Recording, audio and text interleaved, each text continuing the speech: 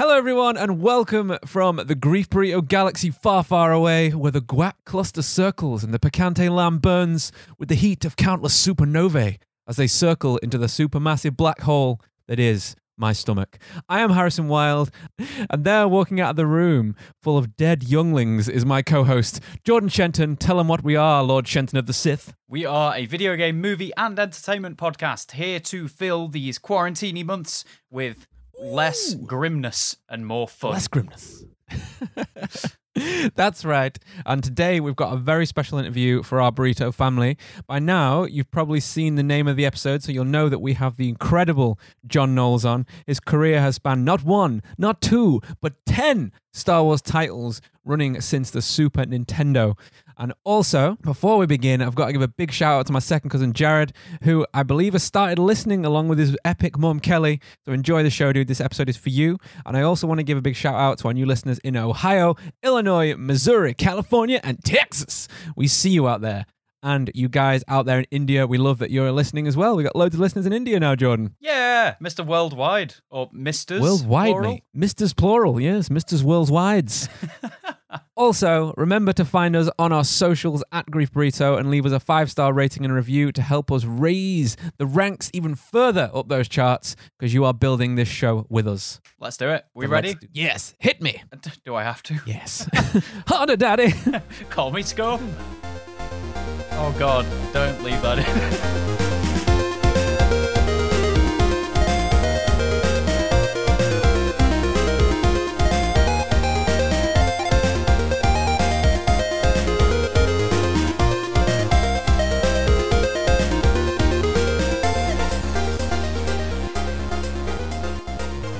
Okay, right. Well, we are live, guys.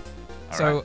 welcome everyone to the stream. I can see we've got some viewers already, so welcome. Anyone who doesn't know, I'm Harrison, and that wonderful beardy boy over there is Jordan Shenton. So, say hello, Jordan. Nice little wave there. Hello. Loving the white backdrop you've got today as well. It's so creased. I feel I bad. know, you should have ironed it first. Who has time to iron on a Sunday? Yeah, that's a good point. It's God's day. It's a rest day. Welcome to the stream, John. Thank you for taking some time out of your day to tune in with us to talk to us about all the games that you've worked on, because you've had a pretty amazing career. Would you like to introduce yourself properly and let our listeners know what you've been working on and a bit about yourself? Sure. My name is John Knowles. I'm a design director at Turn 10 Studios in Redmond, Washington, outside Seattle. I've been there about 10 years. And I guess you could say for the most of the past 10 years, I've been working pretty exclusively on the Forza Horizon series with our friends at Playground Games in Leamington Spa, lovely part of the UK.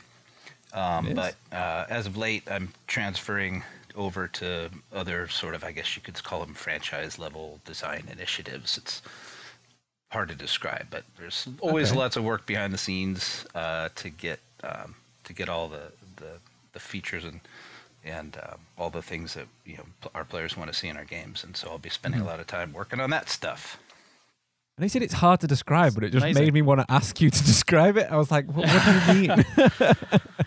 That's Harrison down to a T. Yeah, I I said to it know would be things. difficult, but A lot of documents, a lot of PowerPoint slides. It's not quite as exciting cool. as maybe some of the stuff I did in my earlier years, where I'm making.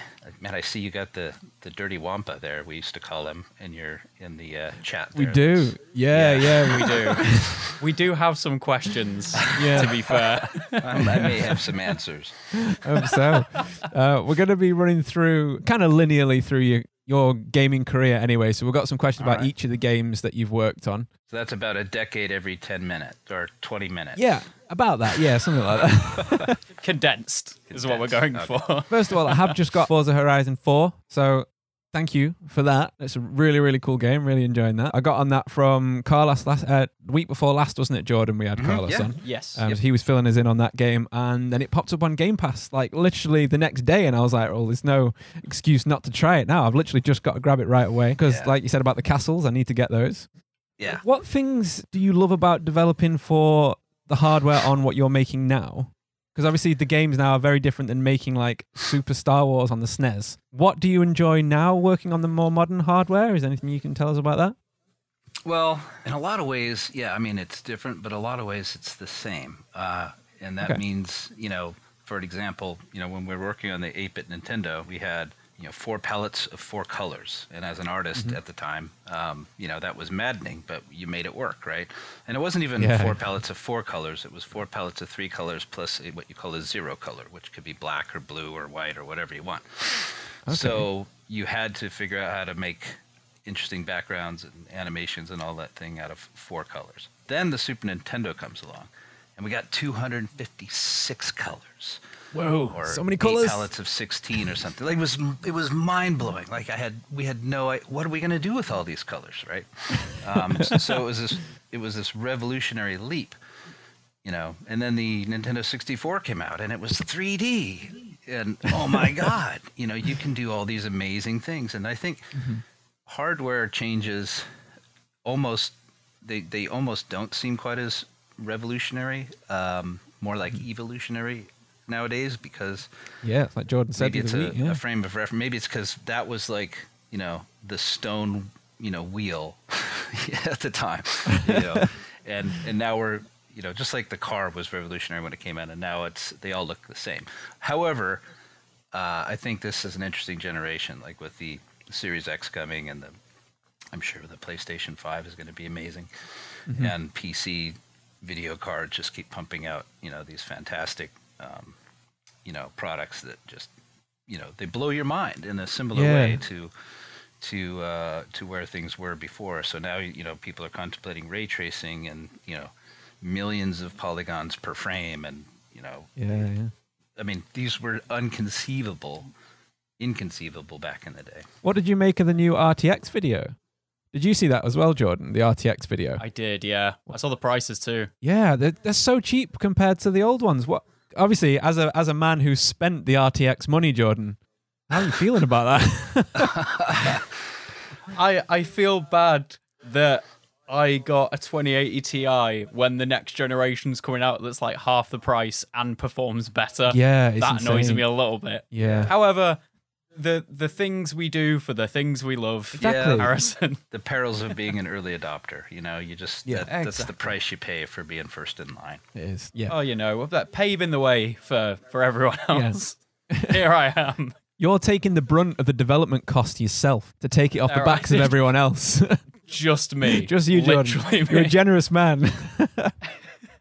So I think an obvious question for yourself, almost straight away, is how did you actually start getting into making games then? I guess you could say it was a blend of accident and design, where I went to a commercial art school immediately after finishing high school back in the late 80s, and I studied illustration. I used an airbrush, which before Photoshop, that's how people made drawings that look like photographs, right? And there was a little bit of computer graphics, but not much. I mean, I think there was something called the Quantel paint box that you could use, and I think D-Paint on the Amiga had just come out, so we had been Deluxe Paint was kind of a revolutionary painting tool that was used to make every game in the 90s.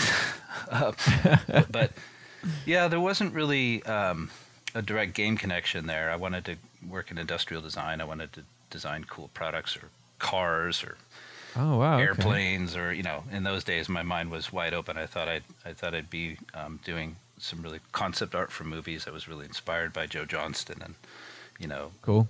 Sid Mead and legends like that. Then I went out and interviewed a guy at Boeing, and he said, "Yeah, these paintings are amazing, but let me show you what I do." And he showed me some really boring technical drawings, and he said, "I would hate for this to be your future. You should really go find out how to apply your creativity." Wow! And that's amazing. Yeah, it was. He said, "Yeah, you don't get to paint really amazing things here. There's like one guy who paints the new 747 every year, or every time there's a new model, and none of us get to do that." But it was an interesting perspective. And anyway, just some restaurant jobs and T-shirt design jobs and things like that. There was an opening through the job office at school, a local video game company that had said they were looking for 2 creative, inexperienced but creative people, and it's, hey, that's me. So a friend of mine and I both went and joined Taito Software, again outside of Seattle. Taito has been known for doing arcade machines and games like 1942, the top-down airplane, Yeah, yeah. game and Yeah. Commando and things like that. And we both got the job. And he ended up being a founder of Sucker Punch years later. Oh wow. Oh, okay. His name is Dev Madden, super talented artist. But Yeah. and we both, our first game was Indiana Jones and the Last Crusade for the 8-bit Nintendo, which was Oh, being so cool. published by Lucasfilm Games. And so Right. that was a connection to them. And after we got laid off, as soon as we finished the game, got laid off. That's kind of a common theme in the game industry. I actually managed to use some of those contacts for an opportunity to get a job at Lucasfilm Games, Oh well, wow. glad you did. all in the span of a year. So Whoa. yeah, sort of accidental. I didn't set out to find a job in the game industry. It wasn't something that any of us knew existed. Right. But the path I had taken naturally led me there, and to work for Lucas, which was childhood fantasy, right? I bet Yeah, it was. definitely. Like, first of all, thank you to the guy at Boeing for, imagine if you'd got someone else and he was like, yeah, come and work for us. You'd be drawing nuts and bolts for the rest of your life. That's Yeah, so exactly. cool that he actually said that you should do something more creative. That's amazing. Yeah, I think I reminded him of himself when he had gone to art school. He had done these Yeah. amazing illustrations, and you could almost see like oh, if only I had taken that train instead of that train. But he was pretty cool. Like, that's so No, important. that must have been pretty Yeah. great. That's like, Yeah, just like you're too talented for this. Please use talent. yeah, do something good So with cool. it. Yeah. Yeah. That's great that he did that though. So you went into doing Indiana Jones as your first, like that's a big title to work on straight away, like to get Yeah. working with those guys. And then from there, is it that you moved straight away into Super Star Wars then? Was that your next game? No. So the next game I worked on, as soon as I started at Lucas, they were testing me. In those days, you didn't just get interviewed and get hired. In fact, they didn't even fly me down. Like I had to drive from Seattle to San Francisco, which is where I'm from originally. So it was nice to go back to my roots. But It's a drive. I had to drive all the way down there, so that's a 15-hour drive, and then sleep on a friend's floor while I tested for about a week on site, just doing art and backgrounds. And then at the end of the week, they're like, "All right, you're good. You can stay." Oh, well, generous That's how things were back then. But in that week, I had done a lot of backgrounds for a game called Defenders of Dynatron City, which was supposed to be a big multimedia TV cartoon, toys, and video game, and it was something that didn't ultimately pan out to be successful, but it was really good experience to just bang through side scroller backgrounds and animations and all these things that I had just done a little bit of in the Indiana Jones game. Well, actually, I did a lot of it, but it was a lot more for Dynatron. And then there was these guys over. This was at Skywalker Ranch, which is kind of mind blowing to a 21-year-old or whatever I was at the time. Yeah. And we're in a house they call the stable house. So the ranch has the main house, the stable house, and some other houses that all sound very ranchy. And they look very ranchy, and it's very beautiful. And three of the people I shared the room with were also working on Star Wars 8-bit Nintendo. And that's all I wanted to do. So I stayed late. I did a bunch of art for that, and they're like, "Yeah, that's pretty good. Why don't you, join us?" And so And you were just I like, got to "Yes!" work on that. Yes. So I went from, No way. and I always joked about this, but in art school I had done like an illustration airbrush of Harrison Ford, I think from Blade Runner, and that was one of the pieces I had sent Lucas as part of my. We didn't have a reel. You sent a FedEx package that had some prints of your artwork and a VHS videotape of my video game artwork. Oh, nice. That was my reel. That's What did amazing. you do? Record the screen on the VHS? Yeah, I literally Wow. would record the screen on the VHS of all the scenes I made, and I did all the cinematic scenes and most of the cinematic scenes in the Indiana Jones game. And again, 4-color, images of Harrison Ford. and so, and then I ended up, drawing the guy again, at various, or modeling him or something over the next years at Lucas. But that was kind of a running joke, because, I'm always drawing Harrison Ford. Well, he's a cool guy. My namesake as well. Yeah. Thank you very much. Excellent. Yeah, and I worked with a Harrison on those games. Actually, his name was Harrison very cool. Fong. He was Harrison he Fong, was the lead nice. artist. Yeah. Very cool. It's awesome. Yeah, I'd like to have a chat with him as well. Harrison's everywhere. Yeah, there are. Yeah. There's too many. Yeah, and then we did a follow-up, which was The Empire Strikes Back, and we were working on a Return of the Jedi 8-bit Nintendo game when we got our hands on the Super Nintendo development system, so we decided not to make a 8-bit game and immediately just jumped into a Super Star Wars trilogy, which was probably some of the most fun I've had making games. Yeah, I mean that game is renowned for being challenging. Like it's known for being a difficult game, and it looks great. Like earlier, it's the art style is beautiful. So well done with that. It really is. Just the vibrancy of it as well. Yeah, the colors are amazing. Really beautiful. What was it like moving on to that then from the 8-bit? Was it like completely insanely revolutionary, or like what were you actually using to do the artwork yourself? Well, it's a combination of, again, D-Paint, which was owned by Electronic Arts. If they had any idea that, the entire game industry would get their foot in, get their first start using one of their products that they didn't really make much money off of, I think they'd be horrified. In fact, I think we were all using, illegal copies of it or something. Yeah. I don't think it was actually officially licensed. You just, somebody would say, oh, here's this D-Paint exe file. Why don't you just use that? But and they ended up pulling it eventually. It was a combination of that and some in-house sprite editing tools. Which is, in those days, the Super Nintendo games, the engineering, all the programming was done by a team at Sculptured Software in Utah, and all the art and design was done by us at LucasArts. Well, Lucasfilm. Yeah, we had just become LucasArts after Lucasfilm Games. And so that was pretty interesting because it was a real co-development where two different teams in two different states were actually working on the game together. And so I would whip up an animation of Han Solo doing barrel rolls underneath a giant walker thing on the Death Star, and then save that whole file, and we'd send it on floppy disks via FedEx to the guys in Utah. They'd get it a couple days later. And then the engineers would take all that, plus all the elements I gave them that needed to make that work, and they would code it up the next day, and then we'd get a build, which is over a thing.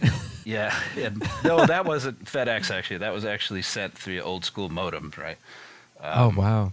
And then we'd play it on our dev kit. So it was remarkable that is the way in which we made 3 Super Star Wars games over the course of 3 years. Wow, it is amazing. Insane way to do it. So, were there any real limitations? So, obviously, there will be limitations. Oh yeah. Were there any you had to overcome doing that transition between the 8-bit and 16-bit, or was it just kind of we already kind of know how all this stuff works? No, I think it was. Yeah, I think it was more. It was freeing. There were so many limitations in the 8-bit world that it's okay, we still have a lot of those, but oh my God, we've got all these colors. But yeah, very soon, as what happened then and happens today, the content always expands to fill the expanding capacity of the new platform. What are you going to do with all this memory?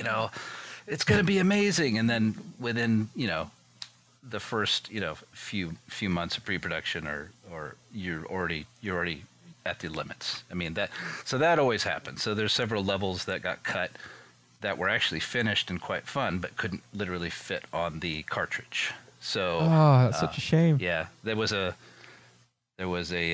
trash compactor level, for example, that we never shipped. Oh, nice. I did read about that. Yeah, I did read about it because it was in I think it was in a video game magazine or something like that. Yeah. Yeah, the walls were coming in, and instead of side-scrolling, it's more like trying to keep above the liquid, and that sounds great. The monster popping up and doing this, and yeah, you couldn't use your blasters because it would ricochet all over the place. So it was awesome. It was just a get to the top before you get crushed, kind of thing. Yeah, there were a few of those, so we're always bumping up against the limits. God, that's just the nature of game development. It's still a thing. Now we have 80 gig games or 100 gig games. Oh, more than that. What was a gig? I didn't even know somebody tried to explain to me what a gigabyte was back then. I wouldn't believe them. Because, I know. Our games we get 100 gig updates for Modern Warfare, and it fills my Xbox up, and I'm like, stop. Please. It Running out of astounds me room. now that graphics cards are like, my graphics card's 11 gigabytes. That's insane to me. Oh, Yeah. it's Like, Jesus. it's maddening. X-Wing, I think we shipped on 13 floppy disks, I think. And those are 13. 1.14 megabytes. So, oh, wow. that's I think at some point I tried to figure out how many floppy disks would it take to make a 80 gigabyte game. I think it came out to 6,000. Wow. Oh, wow. God. Or something like that. I'm not great at math. I came from art, and then I just Yeah, went to yeah. game design, and I skipped the whole math part. But I seem to recall a number like that. Maybe it was even higher than that. Wow. Imagine Yeah, it installing could that. How long be. it'd take. Yeah, it's got to be somebody 3 do the weeks math. later. Yeah, Can I just say that when on Super Star Wars, there is a particular level where you're driving the speeder across the desert, yeah. and when you shoot the Jawas, they go "Ootini!" and shoot up in the air like a rocket. Yes. I was so happy about that. You have no idea. Me and my girlfriend shout Houdini all the time, just They randomly. do. They really do. Yeah. Yeah. It's They That's were the thing. We had a lot of silly. We tried to keep it fun. I mean, that was, given the nature of the platform, it can't be oh so serious. Yeah. There's small little cartoon characters. They're little sprites, so we tried to have a little fun with that. And a lot of the themes, if there were any themes behind the levels, it was what really happened on the way to find R2D2. And so, Luke fell into a cave and battled a bunch of Womp Rats. What does Womp Rat look like? I don't know, but they must be 2 meters tall, and maybe they have baby Womp Rats, and you start with the baby Womp Rats, and then you get to the big Womp Rat. So we got to make up all that stuff. And sand crabs, what the hell? Yeah. But we were just having fun, and the Sandcrawler, that was Harrison's level, not mine, Harrison Fong. It was amazing, but man, it was hard, and I think Yeah. we tried to outdo each other with who could do the most challenging, jumping platform sequence. So I had one in Tatooine where the screen started scrolling, so you had to keep up with the scrolling while jumping onto floating rocks, which seemed like a normal thing. And so you can blame Held me up by for the that Force. one, but you can blame Harrison gonna for the say- Sandcrawler, which probably No way. inspired the Mandalorian scene. I don't know. Yeah. Have you ever considered the amount of property damage you're responsible for? Across Just like all destroyed those games. controllers. Oh, man. So No, I it's know. cool to know that you actively were trying to Made it out-challenge each other. difficult. Yeah, that's really cool. Well, Yeah. it's not cool actually today. If you think about it, I mean, I know there's a whole controversy about this. I'm firmly on the side as a game designer who believes that everyone should be able to play your game. If you want everyone Yeah. to, ultimately you want as many people to enjoy your game as possible. And if anybody can't play your game because of obstacles you haven't removed for accessibility, or because it's just too freaking hard, you're just doing yourself a disservice. And you're leaving people out who really want to be part of your experience. And Okay, in those days, yeah. Yeah. in those days, I think we were mainly inspired by. That doesn't mean you have to make the game super easy for everybody, right? Yeah. Make it scalable, give people options, make Yeah. it as challenging and as brick throwing, inspiring as you need it to be for the people who want it. But you should also make it playable for as many people who want that as well. Yeah. We didn't have that frame of mind back then. It was, we all grew up playing games in the arcades. We pumped our quarters into, discs of Tron, and or went left instead of right in Dragon's Lair, and another quarter, and it was punishing, and we thought that was part of what made games fun. And maybe it was, I mean, it because does. when you I mean, finally get to the end in Dragon's Lair and rescue, what was her name, Daphne, Princess Daphne. Princess Daphne. I Yeah. think so. That's you're not only thinking, wow, that took me weeks, but it took my allowance for the past 6 months months, allowance to get to that. I have achieved something amazing. There was probably some of that. Anyway, Yeah, I think we tried a lot of games, even into the 90s and early 2000s, still kind of followed that arcade philosophy that if you fail constantly, it's part of the the challenge. And It makes the success even better. Yeah, well, you still see it now, don't you? You still see it now going into like Dark Souls and Bloodborne and any of the From Software games, which are, again, notoriously hard, but there's something about that weird crack that it's rewarding when you finally beat Dark Eater Medea after 6 months, and you have to do it naked because otherwise you're not fast enough to roll. Yeah. So it's one hit kill if you know. But there is something about it that literally it's the only game I've ever stood up and gone, fuck yes, at the screen because I've finally beat a boss. There is something about it, but I get what you're saying. I completely understand about the accessibility thing. Yeah, I do agree with that. Well, it's not just that. I mean, there's just, it's not just accessibility. It's really about making your game, if you want your game to be approachable, and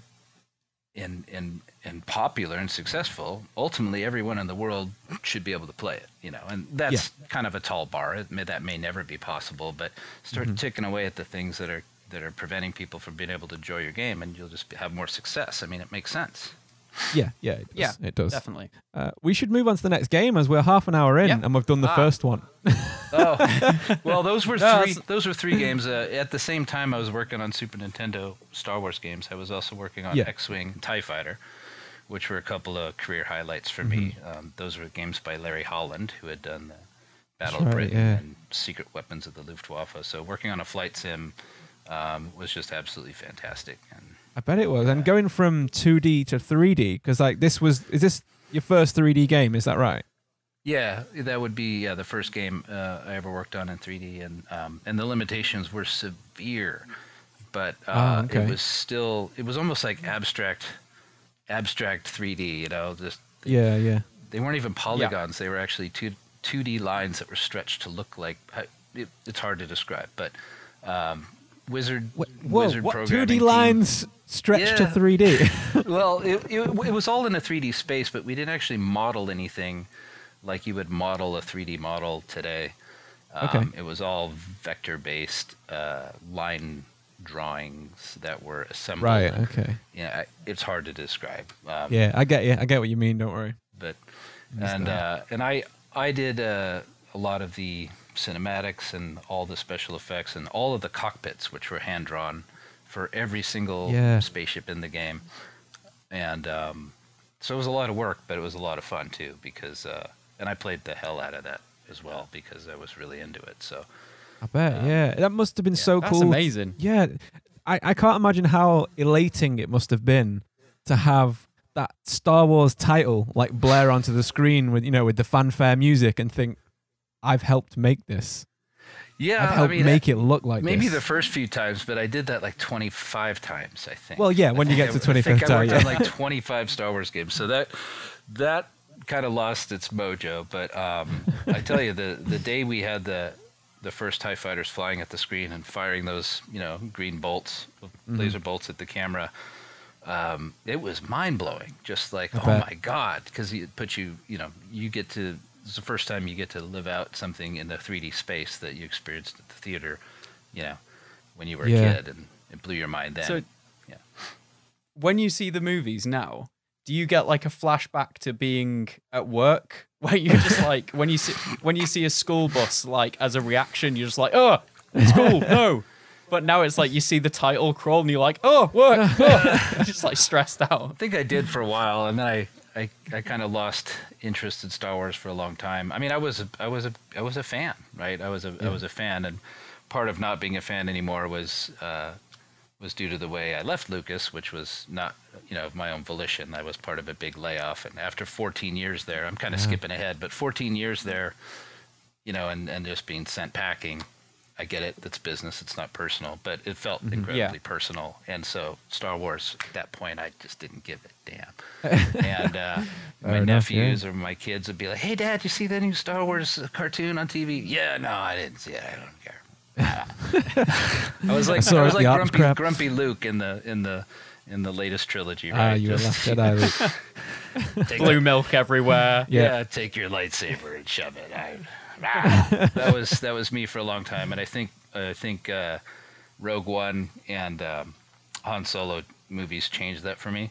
They brought out my fanboy, and The Mandalorian has completely cured me of my Oh, Such a good show. Yeah. It's a beautiful, all it took was beautiful just show. 3 great, original takes on the world that I loved, as a kid. To bring me back.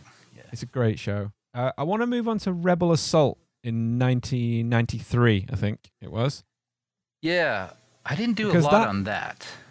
Yeah. Yeah, because with you being an artist, presumably in the game, it's funny that they went with a live action mixed route in this. They had like live action cutscenes. Yeah, right? at the time. Oh, so you're talking about Rebel Assault 2 or Rebel Assault 1? It was kind of Rebel Assault 1 it was very much a video streaming video background, right? The gameplay was streaming video. That was all pretty revolutionary. I think we were doing something on the Philips CD-ROM, if you remember what that was. Yeah. And one of the guys we worked with, Vince Lee, had written this amazing video compression tool, and this was at the time when computers didn't really even play video. They just couldn't handle it. Oh, wow. So it really took this video compression technology he called Smush. Would very it was it was a compression. I mean, now there's amazing video compression all the time. That's how you get to enjoy Netflix, no matter what your internet's doing. But back then, it had to. I can't remember the details, but it was pretty crude. Yeah. And his tool was amazing. So for the first time, people saw like a video streaming on a computer. That was pretty mind blowing and pretty sharp to see that as a way to get computer stores to showcase your product, which is exactly what they did. Stores like Egghead, whatever else was around at the time, they loved Rebel Assault because it sold computers. Like, I can't believe a computer can do that. Oh my God. That was far more impressive that than as well. something that just drew little vector lines and flat shaded polygons, right? So Cool. It was pretty cutting edge, but in terms of gameplay, I mean, you can say gameplay became a lot harder to get really great reactive movement and things like that when you have sprites over a video background. I bet it's a lot more difficult that way. Yeah. There was something really funny in the intro, actually, that I noticed. And I don't know if you even remember this. There's a part where there's like I think it starts with a mouse droid running through, is it Darth Vader's either Star Destroyer or it's the Death Star? I can't remember which one it is. Oh, yeah, there was this, I don't know why anybody let us do those things, but every game we had our own twist on the LucasArts logo, and we'd like to have fun with it, and it became a gag, and it's actually, the guy at the door, right? The guy is waiting to speak to Darth Vader. And before the door opens, he sniffs his armpit to make sure that he doesn't smell bad, which then gives me credence that Darth Vader's mask lets a lot of smell through because he doesn't like smelly admirals or something. I saw it and I was like, that was so weird but really funny. Yeah, we did some stupid context. We did some stupid. I don't think I had anything to do with that one, but we did some stupid things back then. We all thought it was cute and fun, but really, that was all inside joke stuff. And at the end of the day, I'm not sure why we did that. It didn't make the game better, right? So, well, just gives it kind of like heart. It doesn't does, it? yeah. It shows the team that's working on it because you've got this small team of communities that are making things that make each other laugh, like the challenge with the levels. It gives a bit of story behind it, which is kind of nice, I think. Yeah, one of my favorite ones we did was for Star Wars Bounty Hunter, where I guess Jango, ties up the little gold guy with his wrist weapon, and takes his place, on the L. But those were fun, I guess. Some of them were pretty stupid. But X-Wing and TIE Fighter, Rebel Assault was a time where I really dove into 3D. So I learned a lot of 3D from the 3D wizards that I worked with. I modeled some of the spaceships, did a lot of, and that really helped prepare me for Shadows of the Empire, which was the next game I worked on, which was our first true all 3D console game. Yeah, that was a pretty groundbreaking game. That was great. It was an amazing game. Yeah, it was. So the jump from 3D then, was that something where, with it being almost completely new, did you guys have to figure that out yourselves, or was it just kind of like an almost community-driven, right, we're going for this standard of how to do things? Well, obviously it was becoming the way forward, right? We knew we weren't going to be doing side-scrollers anymore, and Doom had come out, right?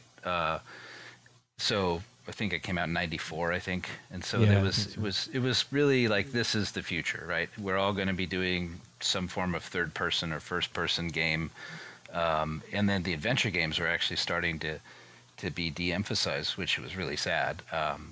Where like nobody's going to play these anymore. All they're playing are flight sims and shooters, and so you started to see that sad story that happened at Lucas, where instead of having a wonderful blend of original adventure games like Grim Fandango and Full Throttle. I mean, that still happened for a few years, but and Sam & Max, while doing great Star Wars games, or what we hoped would be great Star Wars games, you ended up just seeing Star Wars, Star Wars, Star Wars. I mean, it just became a Star Wars spam machine during the prequel days, which was kind of sad.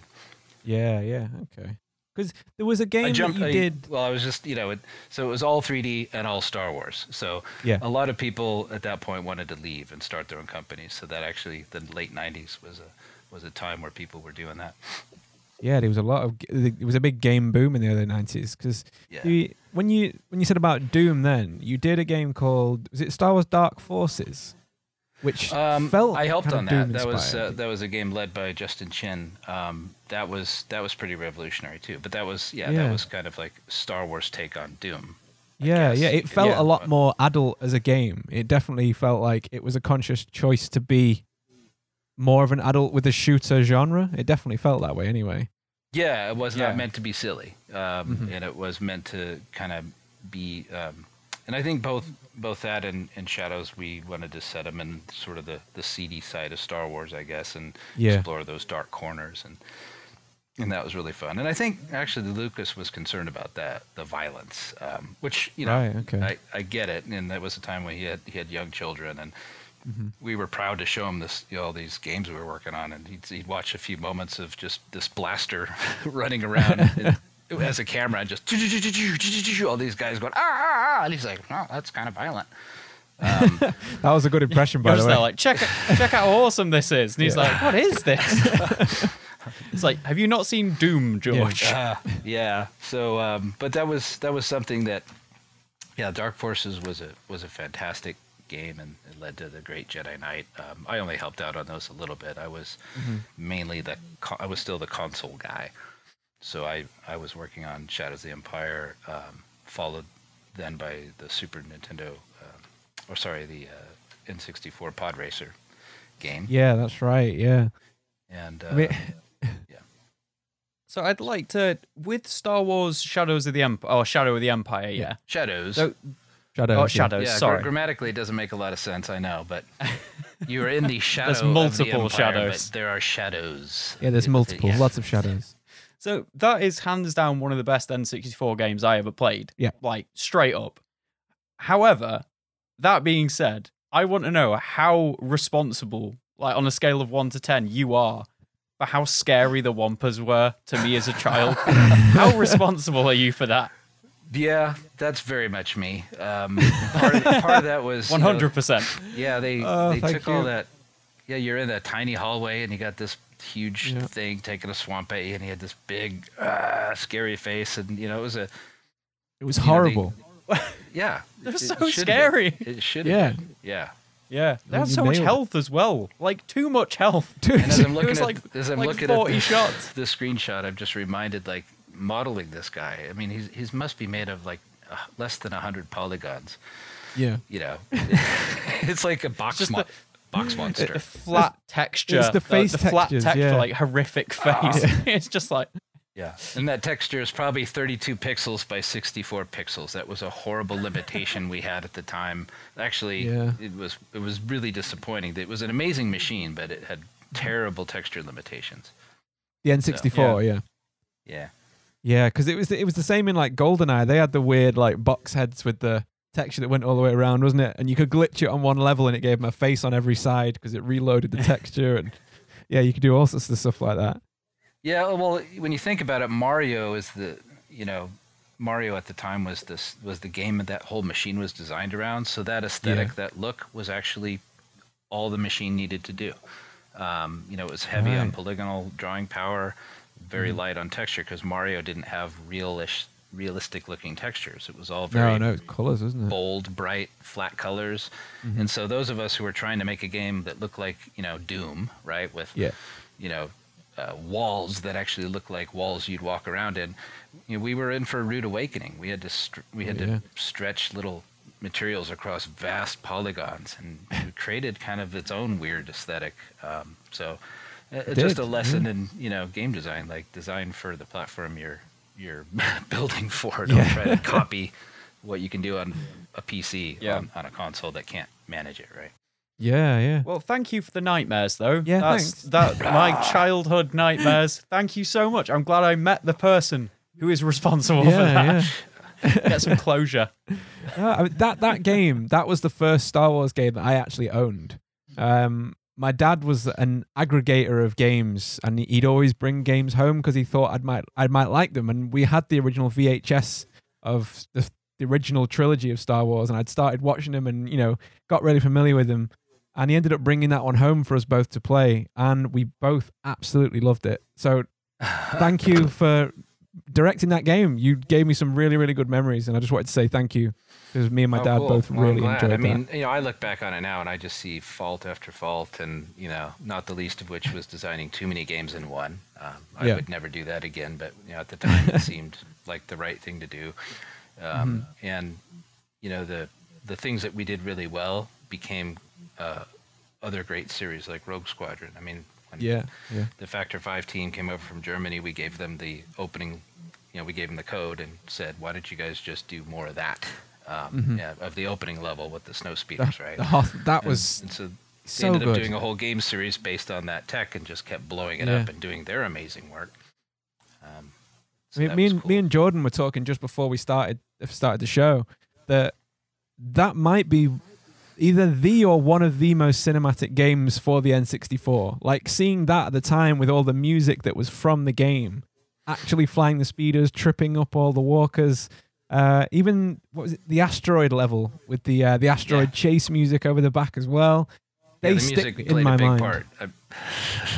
They were great. And was there a level with an IG-88 unit that came after that was you a boss. like a Terminator, and it was horrific? It was like, he was scary. It was genuinely scary. He jumped up onto the platforms, It's a difficult game didn't he? too. Yeah, it was hard. Yeah, It's like the camera angles, and it was like, right, I have no idea where this thing is now. It's like, I'm gonna die. Yeah. But it's such an amazing, like, I remember the first time I played it, I was like, I got to the train level, I was like, oh my god, this is amazing. Well, that's how it all began. Actually, it wasn't going to be a Star Wars game. It was going to be a Western. And oh wow, I'd already, by the time we started on that, I'd already worked on a lot of Star Wars games and just wanted to try something else. And so started tinkering with the idea of doing a Western shooter. But again, it didn't really fit the platform. Although the first thing we had was a train moving through a canyon, because you've got to do Western, you got to have a train. Yeah. But pretty quickly it became, we should make a Star Wars game out of this. But the train stays. Yeah, it's got to be in there. Space train. There are no compromises. Yeah. Has to be a train. Yeah. So, are you responsible for Dash then? Well, Dash was a necessary creation for the game, and I guess for the book. I mean, there was a novel, there was comic books, there was toys, there was even a soundtrack. So this is all a big multimedia thing. The name Dash Rendar, I didn't come up with that. The novelist did, but this idea that it's a guy who kind of is in Han Solo's ilk, right? He's a Corellian smuggler dude. Maybe the comic book artist Killian Plunkett at the time from Dark Horse had come up with an idea of Dash being this really scary-looking, sketchy, bounty hunter you don't want to, or a smuggler you don't want to mess with, like Han Solo's, mean uncle or something like that. And I thought that was great. Licensing thought he should be younger and more Jean-Claude Van Damme-ish, or Tom Cruise-like, and so he ended up becoming this amalgamation of a bunch of people's ideas of what an action hero could look like. But the shoulder pads were actually necessary to hide the fact that we didn't have smooth limb blending technology. So we had to have something to cover the fact that his shoulder joints would be visible the whole time. So that was practical. Yeah. I love that. Just Yeah, like, that's why does he have awesome. shoulder pads? Well, it's Well. like, it's very much similar to the Silent Hill fog. Yeah, it is, yeah. Yeah, it is. Yeah, exactly. Never thought I'd compare Silent Hill fog to shoulder pads, yeah. but that's fine. Yeah. I can imagine you being like, hey Tim, are shoulder pads in this year? And he's like, yes. And he's like, thank God for that. Just stick them on. No, but the concept or the time frame and all that stuff, I came up with the title and the time frame, and it was originally supposed to be a game about Boba Fett's bad week trying to deliver Han Solo to Jabba the Hutt, which I imagine didn't go very smoothly. All the other bounty hunters would want to interfere with him. And the comic did a lot more of that story. But at the time, we were part of the deal with Nintendo was we had to have an Nintendo exclusive character for some period of time. Oh, right. Okay. Which meant you couldn't be Luke, it couldn't be Han Solo, couldn't be, and I'm like, well, let's just pick, if it can't be Han Solo, let's just pick the time where Han Solo's out of the picture and come up with a new guy, right, who can fill his shoes, sort of. That's great. Let's go for San Holo. San Holo. Yes, it's just like Han Solo with a fake mustache. Yeah. But that's how Dash Rendar came to be. We were not allowed to use one of the main characters. Simple as that. Right. You could come up with the original. That's amazing. What was the massive gap between the SNES and the N64 then? Because you did a lot on PC. Was it just because you'd felt like you'd done enough on the SNES? Sorry, I'm waiting for the new generation. I think by the time we did Super Return of the Jedi, we did an Indiana Jones game as well called Indiana Jones Greatest Adventures for the SNES, which played a lot like a Super Star Wars game, except it was indie. Right, okay. And in Factor 5, the guys who would go on to do Rogue Squadron, they actually did the programming in a much similar fashion that we did with Sculptured Software on the SNES Star Wars games, where we do some of the art and animation, and they'd code it up. That was being done around the same time as TIE Fighter, and then Shadows was immediately after that. And then it was just from then on, it was all 3D, right? And PC, I think at that point, PC games were, if you weren't doing a first-person shooter, there was no reason to be making a game on the PC in the late 90s. That'd be kind of, flight sims used to be the biggest segment in PC gaming, and then they immediately went to nothing. So, the X-Wing series tried to ride that wave as long as it could, and then by the time X-Wing Alliance came out, it was pretty clear that whole genre had played out. And the adventure games, nobody was buying adventure games anymore. So the whole world went first-person shooter. I think I saw something. It was like Dark Forces had an estimated 950,000 copies sold or something. Wow. Yeah, it was hugely successful. Yeah. That's such an amazing number, especially for the time. Yeah. Right? It was nearly 1 million copies. That's insane. Even by today's standards, that's pretty good. No, those were almost console numbers. Yeah, it wasn't unusual to see those kinds of numbers on a N64, or in fact, we were usually in the multi-millions with the N64 games. But for a PC game, that was absolutely phenomenal. 100,000 units was a home run. So yeah. Can I just ask, did you make any games for the Atari ST? No, I did not. I've just found Indiana Jones. Although that cover painting was mine, so I did. Oh, I really? Did that. Holy shit! Yeah, it's like I've literally him, just found it him under my in desk. front of a submarine, right? Yeah, the U-12. That was a UK. I think that was a Europe-only release.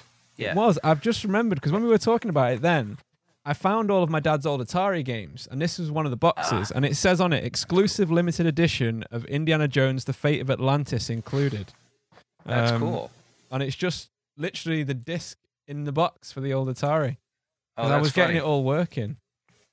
Holy shit. Another one of my thank you for that too. side jobs at the time was doing box covers for various games. I did the cover for Shadows of the Empire. I did the cover for Dark Forces and TIE Fighter along with a colleague, Ron Lucier, and a couple more like that indie one that you have there. What was the name of that indie game? That wasn't Fate of Atlantis. I can't remember. It was like Indie Action or something. Well, no, it says Fate of Atlantis on the box. Yeah, it says Fate of Atlantis on there. Oh, the action game, yeah. Oh, the action game. Yeah, not Fate of... Yeah, that sounds like sneakery. That sounds like I'll try and trickery. zoom the That is camera in not- 1 sec. Yeah. I've got a Fate of manual Atlantis lens on. was an adventure game.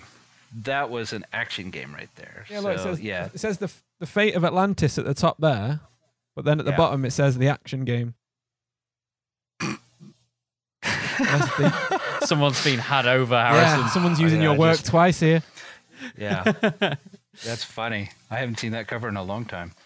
Done with an airbrush, not Photoshop. That's funny. Really? Wow. That's amazing. Yeah. I am so blown away right now that you did this. Like that's just You fucking literally blowing just my picked mind. it up. These have been in a Obviously, box in the garage for about, I don't even know, 25 years.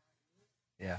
There's a much better cover art for the actual Fate of Atlantis game by another artist I worked with named Bill Eakin, who did just amazing cover art like that as well. But if you had the real game, that's not the real game. That's No. the This is a action. limited edition copy, I'll have you know. This is special. Okay, well, that's cool. Oh man! Yeah. Just obviously, you don't need to be told this that your artwork is incredible. Yeah. But it's just it feels really weird to see oh, I've seen this thing. I've just talked to the guy that made this thing. Yeah. Holy shit! It's Yeah. fuck. Well, and it's fun. That's amazing. I haven't done art since then, probably. Somehow I got Really? on the game design train around that time. So 2002, I think I snuck a few models into Bounty Hunter, but since then I really haven't done any art. So it's kind of fun to see that stuff pop up. Yeah, I mean, let's talk about That's Bounty Hunter actually, because that was that like you said, that was 2002, and you directed this one entirely, right? So Yeah. you were the main designer on this one, Yeah. and it's based all around Jango Fett. And this was one of the first, what I would call adult feeling games that I had, especially on the Yeah. GameCube, because the other games on there didn't really feel like that one, to be honest. Yeah, it was not a cutesy fun Star Wars game. It was a kind of a hard T rating, I guess you could say it was. Yeah. Dark stories. It kind of had to be because Jango Fett was a movie villain, and we wanted him to be the hero of our story, which means we got to come up with some really scary looking folks to be to make him look good. his enemies. So the Montross had to be super mean, and this deranged Jedi that you're going after had to be super scary too, and so it was kind of this dark underworld of Star Wars. So kind of more like the world I wanted us to have in Shadows of the Empire, but Yeah, because it does at have the this time it- seedy underbelly, doesn't it, Star Wars? It's got this dark layer underneath all the basically fantasy stories layered on top of it that it always kind of it's skirted got around. drug dealers and Yeah. and, Spice runners Yeah. and all that. And Yeah. which I'm glad now in The Mandalorian we're getting to see more of that as well. hmm And that was something I wanted to ask about because with Bounty Hunter, I've heard rumors that they might be making a new Bounty Hunter style game. Do you know anything about that or anything? No, Are you allowed to say? It makes sense. I mean, I know that we wanted to do a proper sequel that was a little less globetrotty all over the place and just focus on one or two areas that we could really Right. do deeply, like Coruscant, or Yeah, or that'd be something cool. like that. And then I know that after I left Lucas, there was that team working on that 113 or 1337 or whatever. Oh yeah, that whatever got cancelled. Yeah. the canceled Bounty Hunter project or something like Mhm. that. And so I know Yeah. it's a world we all want to play in and kick around in. It wouldn't surprise me if somebody out there is working on one now. Yeah. And actually, it was a world that George himself was in the handful of one-on-one conversations I had with him over the years. It was a world that he just thought was just full of possibilities for primetime adult television. bet, yeah. We were having this kind of conversation. So The Mandalorian didn't come out of thin air. I mean, it's something that he had been thinking about For a while. almost 20 years ago now. Well, yeah, we know how he plans things, doesn't he? He plans something like start at number 4 and then go back 20 years and then do it that way. So it's not surprised he had all that sort of stuff on the plate. What's he like? I've got to ask. What's he like as a person to deal with? Well, although I did work for him for 14 years, I don't really, like I said, I've only really directly interacted with him. Maybe I can count on two hands the number of times it was a meaningful interaction. He was a busy man making movies, and we were making games. And for most of that time, he'd show up once in a while to our company meetings, which in the early days we had like 25 people. And he would show up and he would talk about his plans and what he hoped that he'd be able to do with movies and That's when he had told us he was going to be working on prequels to Star Wars as well, and that was mind blowing. And the only reason he was doing that was to make money to work on these small movies he kept saying he wanted to make. But I think he kept getting trapped in making these big movies. And then there were other times when our paths crossed, especially during the prequels, when we'd have to visit the ranch after we moved off of it, and go back and look at concepts and just see if there's a game to be made there. That's how Pod Racer came about. It's like we were being shown early concepts, and that scene is just like, okay, there's definitely an action game we can make along those lines. And that's a great scene. That's a brilliant scene. That whole Pod Racer scene, everyone loved that. Oh, it was great. Yeah, that was one of my girlfriend's favorite games growing up. She says she remembers her and her brother. She said it must have been on like the Tatooine level, driving towards like a really slim cliff, and they were both like wondering whether they were going to make it through. And yeah, she said she had great times playing. Unfortunately, I've never played it, and it's one of the games that I still want to get hold of because I've still got my N64 and everything. So I'd love to play it if it's on there. No, that was great, and it was cool that it was the same core team. It's a pretty small team that worked on Shadows of the Empire. The same core team went to work on that, so we were able to carry forward what we learned. And the first thing we learned was just do one thing and do it really well. Don't try to make too many games. And yeah, we managed to have a lot of fun just making a game about eye-peeling speed. That's all it was as fast as you can make it go. People still talk about that game. Like in the gaming communities and all the podcasts that we interact with, people still talk about that game all the time, and they want a remake of it. They want another version or another like out on modern consoles. So make it happen, John. Make it. People would eat that up, honestly. Yeah, the kind of graphics you can pull off these days, it's pretty amazing. And knowing what I know now about racing games, it'd probably be great to go back and actually think about how to make a decent racing game out of it. At the time, it wasn't really about you versus other racers. It was, you versus the environment, so to speak. That was pretty fun. I think and then I also had some fun interactions with George on the set of Revenge of the Sith. Not that old. Revenge of the Sith in Sydney, Australia. My art director, Ian Millum, and I were down there. Ian, by the way, is working on The Mandalorian. Just mind blowing. Oh, wow. Jesus. Wow.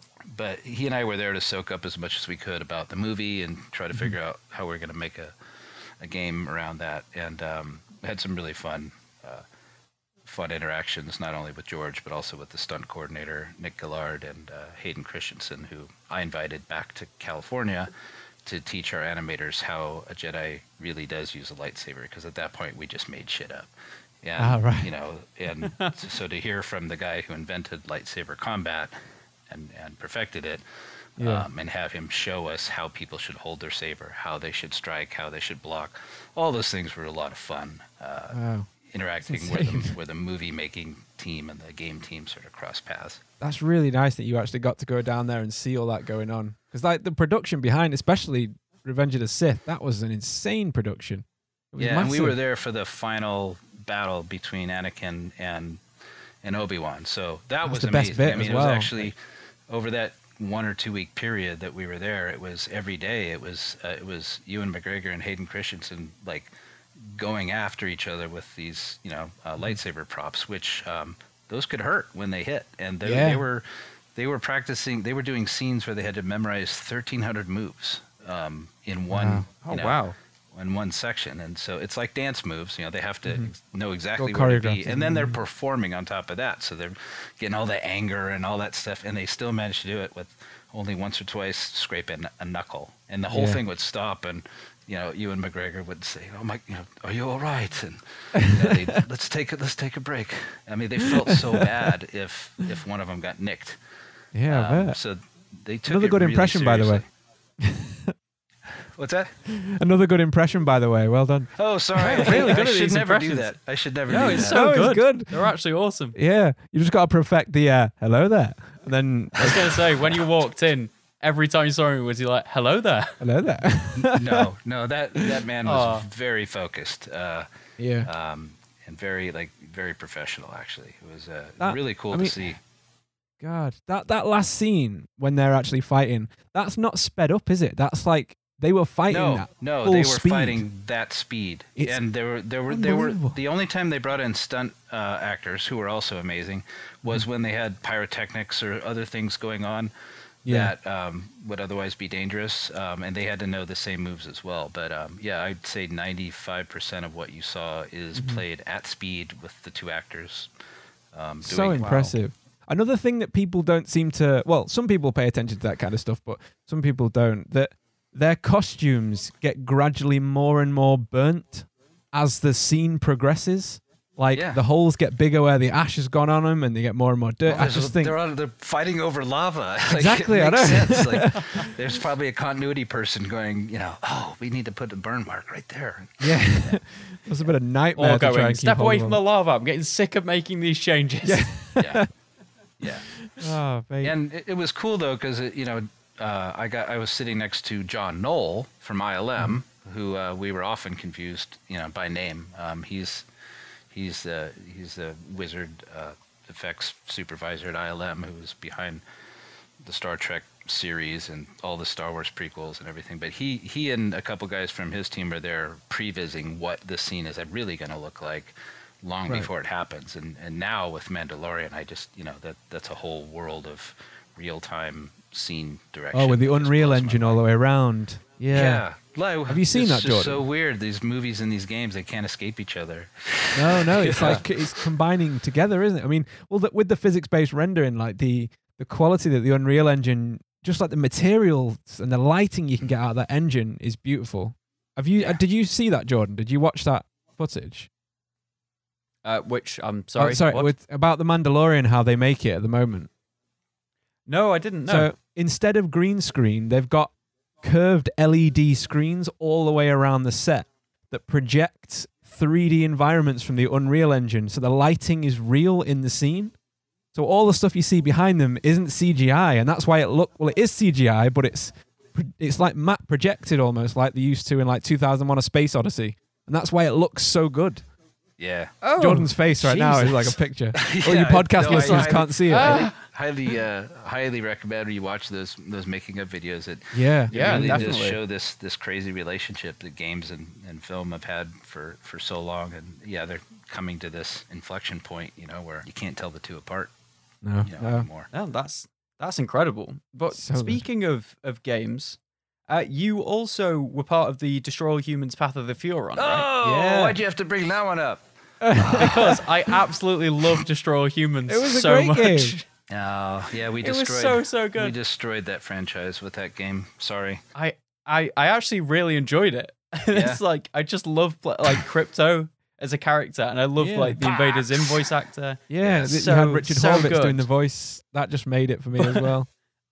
Oh yeah, no, the voice acting is great, and of course it's funny. We all thought he was doing like this impression of Jack Nicholson. He's like, I wasn't doing Jack Nicholson. I was doing Paul Lynde from the Hollywood Squares. He's that game show, that TV game show from the '70s. He was always the guy in the center square who talk like Yeah. this all the time. You know what I'm saying? And that's what he was doing. It's similar to so- Jack Nicholson, to be fair. Kind of. Yeah. Yeah. Did you intentionally keep working on like almost exclusively sci-fi projects, or were you just like drawn to them like some kind of alien moth to an alien lamp? Was that just like No, what yeah, happened? they just kind of found me. I think at the time that was after I left Lucas. I was at a THQ studio up in Seattle working on that, and we weren't allowed to involve any of the guys from Pandemic who had worked on it. At the time, it was like they had done the first two games, and they Yeah. were fantastic. And I wanted to hire the same writers and a lot of the same people, and they're like, "Oh no, we can't tell them we're working on it because we're taking it over. The THQ is taking it over, and Yeah. they want Yeah. too much. Whatever, they want too much money. They deserve it. Those guys were great, but I could see that what that was all about. So we had to do it in secret, and then try to capture that same tone and flavor. And then we kind of debated what decade to send it in. Should it be the 80s, which probably would have been better to do the 80s because more of us remember that. The 70s is an obscure time frame that not too many people can get. But that's where the kung fu movies and the the lampooning of Close Encounters and all that kind of stuff came from. And Yeah. but man, it's a game that didn't turn out that great for a lot of reasons, and I look back on it now and I think, man, we were really insensitive, and that's tough because Crypto is a racist and an asshole, and he hates he all really humans, is, yeah. and he treats them all terribly, but Equality. Yeah. Yeah. He And treats everyone terribly. That's Those- definitely those looking games back just- on a game Yeah. of that era through a 2020 lens, I would say. Yeah, it does yeah. not. There's so many things that we just doesn't stand up well. Yeah. Yeah, I And remember the worst enjoying it part at the is time. the Ragdoll got cut. Like we got shut down as a studio a little more than halfway through making that, I got laid off, and there was only like a handful of people left, and they were just wanted to fix the bugs and ship it. And one of the things that they couldn't figure out was a bug with the Ragdoll. The Ragdoll that we had, that when you got to use your mental powers to pick up a human, and then you could Yeah. magnetize other humans to it, then drag them all around. It was so addicting. It was so good, and it just pained me when to see the game came out and that was all stripped away, and all they do is animate and get stuck in the ground. And I mean, the whole that's like taking away Superman's cape, Yeah, and is then that the shipping core a Superman mechanic? game. Yeah. It was bad. Oh, that's a shame. Anyway, man. thanks for bringing that up. That's like I'm sorry. I'm sorry. I've worked on some great games. I've worked on some mediocre games, and at least one game that sucked. Well, everyone has a path. That was you've probably got to it. work through it. Yeah, well, that's the thing. Like, I remember enjoying it when I was like a teenager. So Yeah. I was like, oh, I just enjoy going around as an alien and electrocuting people. That probably says more about me than the game, to be fair. Yeah. Thinking about it. Yeah, it's and I guess they tried to reboot it recently. I'm not sure how that turned out. I just remake. don't think it. Yeah, it was a don't think remaster, works wasn't it? very well. But yeah, it isn't to say we didn't have an amazingly talented team working their asses off to make that a great game. But I made some choices, design choices that probably didn't help that one too much, and probably wasn't wise at the time to use the Unreal Engine, which I think was Unreal 3, to do a fully destructible open world flying and third person shooting game. Again, it's just like the lessons of Shadows of the Empire were not learned. But it just seemed like you had to do all of these things at that time. That engine was just the Unreal Engine could probably do whatever you want it to now, but at the time, that was not a good idea. Yeah. Definite limitations with it. Yeah. So I hope we're not ending on that one. No, no. a bit We've more, yeah, got- don't worry. But you're supposed to learn. You're supposed to learn something valuable from all of those experiences, and Yeah. that one's hard to come away with a good lesson. Yeah, But, I completely. Yeah, I can I feel that. learned a lot of lessons from Shadows of the Empire, and Bounty Hunter too, actually. Yeah, you have to learn from failure. You do, or else, yeah. It was actually saying that I forgot to ask something about Bounty Hunter. The stream's back on, by the way. Welcome back, guys. Sorry we had a disconnection there. About Bounty Hunter, there's the main antagonist in that story is the Sith lady, isn't it, with the two lightsabers, right? Yeah, well, she's not technically Sith, but yeah, she's a deranged Jedi that was abducted by a crazy cult of neurotoxin whiffing freaks, I guess. She was kind of inspired by the ghost story of Kaiser Soze from The Usual Suspects. Like someone who's so scary, just saying their name, makes people freak out. And Right. yeah, Okay. And that's why her name is actually kind of similar, Komari Vosa. But yeah, she was. The whole reason for that was there are two questions I wanted the story of Bounty Hunter to answer, which is how was Django chosen to be the template for this clone army, and why did he want a son, the first clone to be unmodified? Because there's one line in the movie that I think the character's name was Tan Wee, the alien on Kamino, who tells Obi-Wan, oh yeah, we keep the template here. He wanted nothing besides his considerable pay, other than the first clone for himself, unmodified. Curious, don't you think? And that was the line. It's like, well, that is awfully curious. So the game's job was to explore those two things in a fun action game kind of way. Yeah, well, that was nice that you picked out that singular line from a film that some people would think as like an off remark and then run with that Well- as a narrative. Like, I think that's really cool. Yeah, we didn't. I wasn't going to work on another Star Wars game again. Yeah. In fact, I was told, you should try to get a break from Star Wars because I had done 20 some odd Star Wars games at that point. Wow. And we were working on an original game that has a lot of similarities to this awesome series we're all enjoying now called Stranger Things, but code name for that was Sawyer, but it was about a bunch of kids who save the world from aliens by traveling back through time and doing some fun shit like that. But we couldn't do that one, so I was asked, we need you to do another Star Wars game. And I said, all right, I will do one, but I'm not going to do it to come out with the movie because that puts undue pressure on us, plus the time had already passed. And I'm not going to do a game of the movie. I need to be able to, do whatever Free I want. reign. And, Yeah, well, that's good. And they said, okay. So yeah, of all the things we could have done with episode 2, that was the one that struck me as the most compelling, is to take this villain from the movie and make him, not, your character So bad. in his own story. So Yeah. I mean, I think that That's was so the awesome. first thing that I played where you had like almost a free roam in a city to do like little quests around, like capturing the little bounties around the city. I don't think yeah, and there's if I any. could go back other and game do it before again, that. I would have picked, instead of 6 different locations that didn't have a lot of that, I would go back and do a much bigger, better, deeper, more thought out city like that, Coruscant, and just make you spend a lot of time. That's a fantastic set.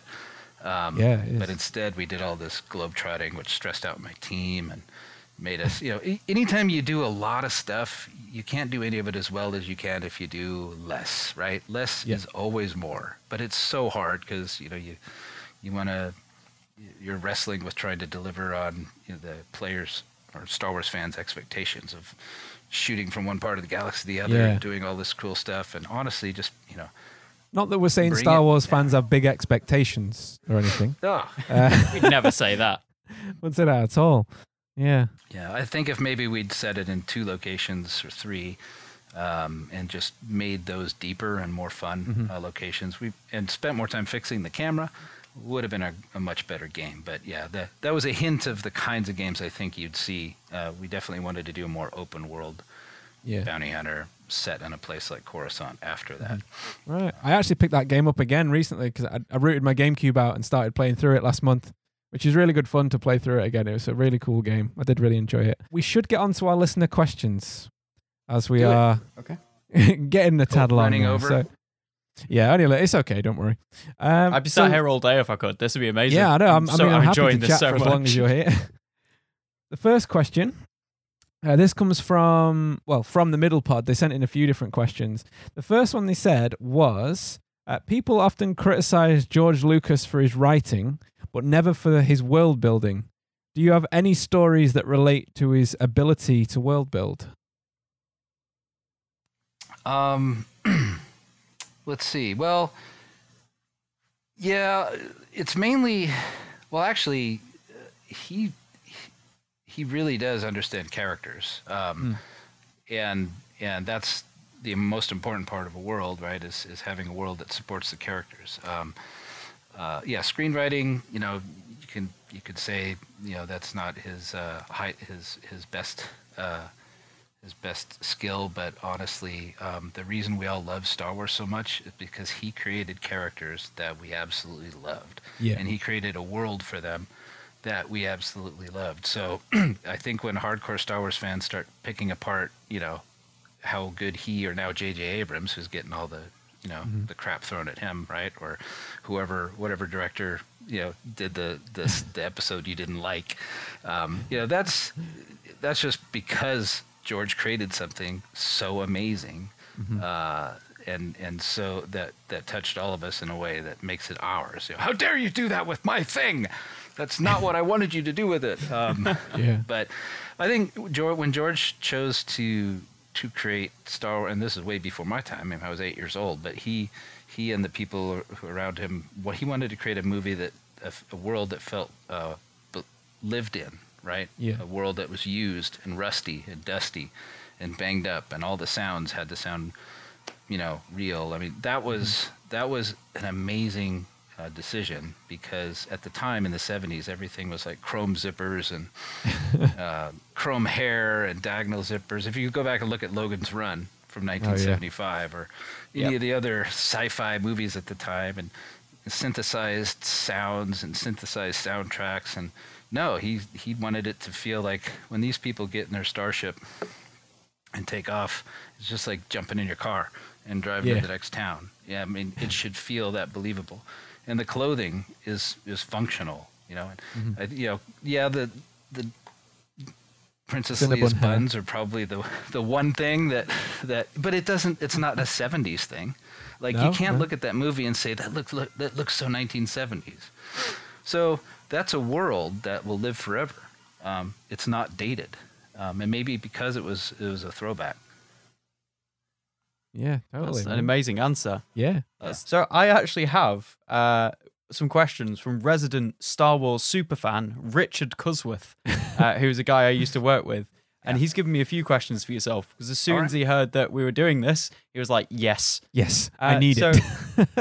the first question is, who would win in a fight, Dash or Han? Oh, Han Solo. He would totally cheat.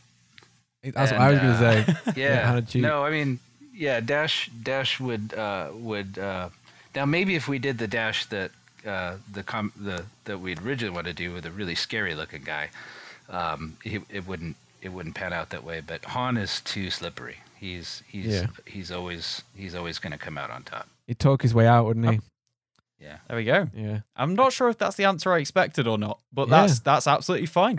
Yeah. How does it feel to go from creating some of the best like Nintendo 64 games or like the Star Wars properties like games, and then it kind of like being how it is now with the release of like Star Wars Battlefront 2 and I'm trying to think, what was the other one? Jedi Fallen Order. Jedi Fallen Order is pretty good. I was playing that this morning, actually. Yeah. It is a good game. I heard that was really good. I still haven't played it yet. I probably should. Again, it's just hard for me to... I'll warn you, it's definitely got levels of jank. And I mean that in the nicest way possible. But I got attacked by a T-posing Sith with a lightsaber just floating in the air. And it just slid towards me. And it was horrifying. Nearly as scary as your Wampa, if I'm honest. That does sound scary. But it's there are parts of it that really do make me love it. Like, it is endearing. But I can see that the next one will be better. I really want to see the slow motion of it slowly T-posing towards you and going ba ba ba ba ba ba ba ba. Well, lucky you that I clipped it and I've got the file saved, so it may be coming to you soon. Yeah. Oh my God, please. That sounds scary. Yeah. No, I think for me the magic started to burn out when I was behind the curtain working on the prequels, right? It was I loved that original universe world. I loved playing with it. I still love it. That's why I love The Mandalorian and Rogue One and the Han Solo movie. And by the way, any of you who dissed the Han Solo movie, I don't understand you people. Like, that was exactly what a Han Solo movie should be. There we go. All I wanted, nothing more. Yeah. It's the Wook and the Crook getting into trouble. Nice. And that might be the title of this episode, The Wook and the Crook. Yeah, The Wook and the Crook. Yeah. Well, that quote came from Brian Daley, who wrote the original Han Solo adventure novels. I had a really great phone conversations with him in the mid-'90s when I was trying to think about ideas for a Han Solo game, and he wrote the book on that stuff. And he was delighted that I remembered those books, let alone would have a conversation with him. And he sent me an autographed copy of all three of them that said, best wishes from the Wook and the Crook and me. So that's how he saw them. Amazing. The Wook and the Crook. In that movie, I wish he was alive. He died just a few years later. I wish he could have seen that movie. It's very much in the spirit of the books he wrote. And that's the world I want to play in. So the Star Wars universe started to get really, when we were told we had to work on prequels, and other studios like BioWare got to work on, really cool things like Knights of the Old Republic or all the stuff that we all wanted to do. We were kind of stuck in this make a game about the movie and all the crap that comes with that. Plus the general, you know how it is. The prequels just didn't add up to everything that we. I liked we how you all left it at imagined. that. You know, And it's being the behind the prequels. scenes for that was just hard because I saw it coming. I saw Yeah. it coming. And a lot of us did, and it's just really hard to explain how you see something like that, Mm-hmm. and there's moments in there that you're just like, oh, that's brilliant, and then Yep. there's a lot that Uh-huh. isn't, and so when I see now all these Star Wars games coming out now that are back in that world that we all love, that's great, and with amazing graphics and all that stuff, I'd be up for playing another Trench Run that looked photoreal, Yeah. I mean, we still you can still keep turning that dial up and make it more like a movie. That actually follows on really well to the next question, which was, if you could be involved in a new Star Wars game, what would it be? That is a good question. I've been asked that many times before. I mean, I always wanted to do the Darth Vader hunts down the Jedi game. That's what Revenge of the Sith was supposed to be before George Lucas personally told me I was not allowed to make that game. Wow. Because it was not the story of his movie, which is a tragedy. It's like, you can make the Vader is the ultimate villain game. That sounds great, but it can't have anything to do with my movie because my movie is about what a failure and a weakling he is. Yeah. So you can't, and it made total sense, but it's like, dude, are you crazy? Like, everybody wants to be Darth Vader and go and just really kick do. ass. Yeah. And that scene at the end of Rogue One is just, everybody wants to do that. Perfect. It was so good. Perfect. That It is some of was the so best good. cinema I had seen, possibly ever in the cinema. I was Yeah. like, my mouth was literally open watching that Yeah. scene. I was gobsmacked.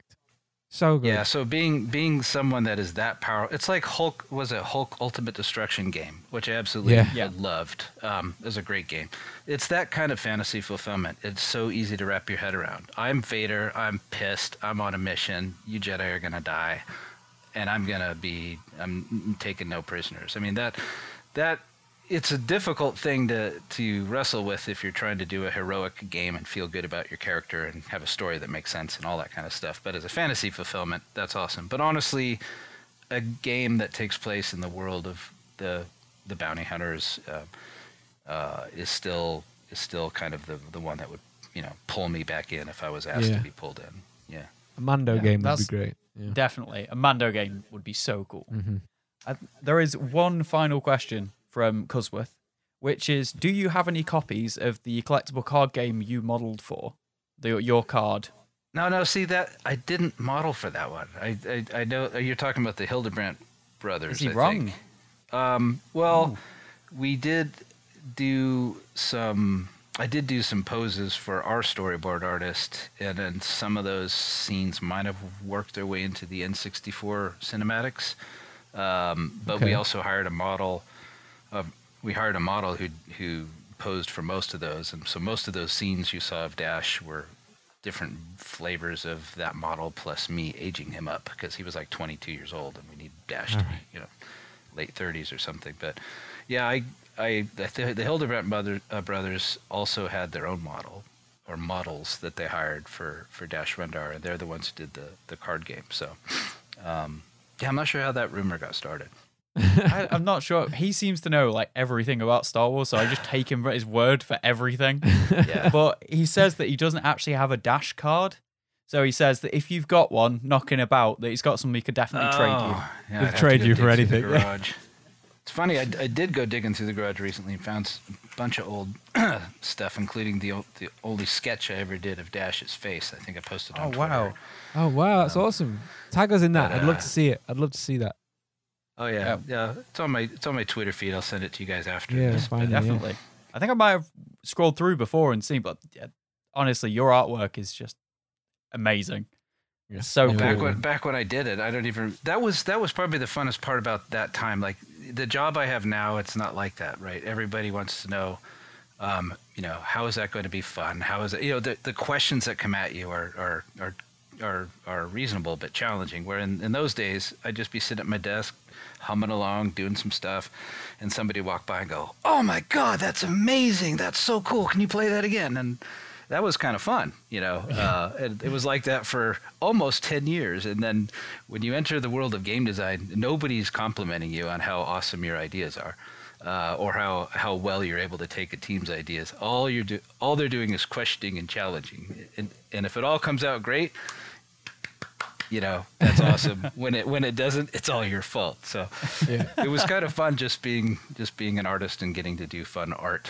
I bet. But yeah. My next question actually ties in nicely to that. We seem to be flowing really well through the questions here. They're all tying together. So fans often criticize LucasArts and Lucasfilm as if they don't put tons of thought into the discussions, into all the content that they create. So what is it like working with some of the creative minds behind the Star Wars games in relation to the games? And have you noticed any changes in how dedicated the people who make the games at Lucas are over time? Well, again, there's nobody at Lucas making Star Wars games anymore, right? No. There are various studios working for EA. Respawn, isn't it? I mean, at the time there was a studio of, that grew from 50 to, I think ultimately had 400 people.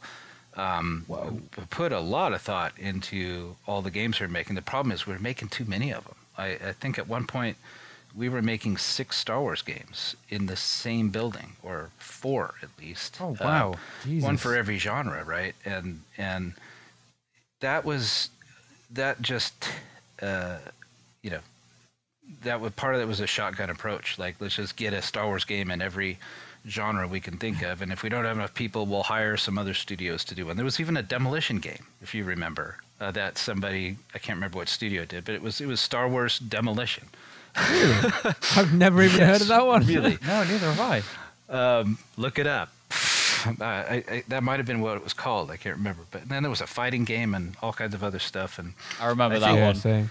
Yeah, so I think that what ended up happening was that it didn't allow us to go deep into any one big game. And we all knew we just needed to make another game like Jedi Knight, right?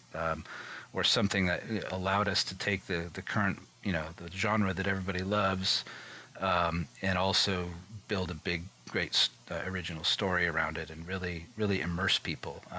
We honestly just we just weren't allowed to do it. Maybe, or we didn't have the time to do it, especially when you're making a game of the movie. You can't. You've got 18 months before the movie comes out. Your game has to come out 2 weeks before the movie. It's going to be, it's going to get a critical knock because you're not going to be able to do what everybody wants. So I'm glad to see that there are studios out there now who are, or whoever's controlling the brand is able to let them go deep and let them create something really compelling. From what it sounds like. It sounds like Fallen Order, or what's it called? Fallen Order? Yeah, Jedi Fallen Order. That's a nice, big, fat, compelling Star Wars game, but fans are always going to want more depth. And so more depth is going to take more time, more investment. It's going to be gajillions of dollars to make. It's high risk. There was a time though when it was just, let's just pump them out, sadly. And I was kind of part of that machine. Hey, it happens, mate. But what you did was good, so that's all right. Exactly. The important part. Yeah. Matt Geary from Geek Pride has asked, out of all of the projects you've worked on, what's been your favorite? Oh, it's tough. They all, they're like children, right? You hear that all the time. People who make movies and stuff. There's, some of my kids didn't turn out so well. In real life, my kids turned out wonderful. That's great. But yeah, I look back on some of them. The Super Star Wars trilogy, I think I'm really proud of those. I'm also really proud of X-Wing and TIE Fighter.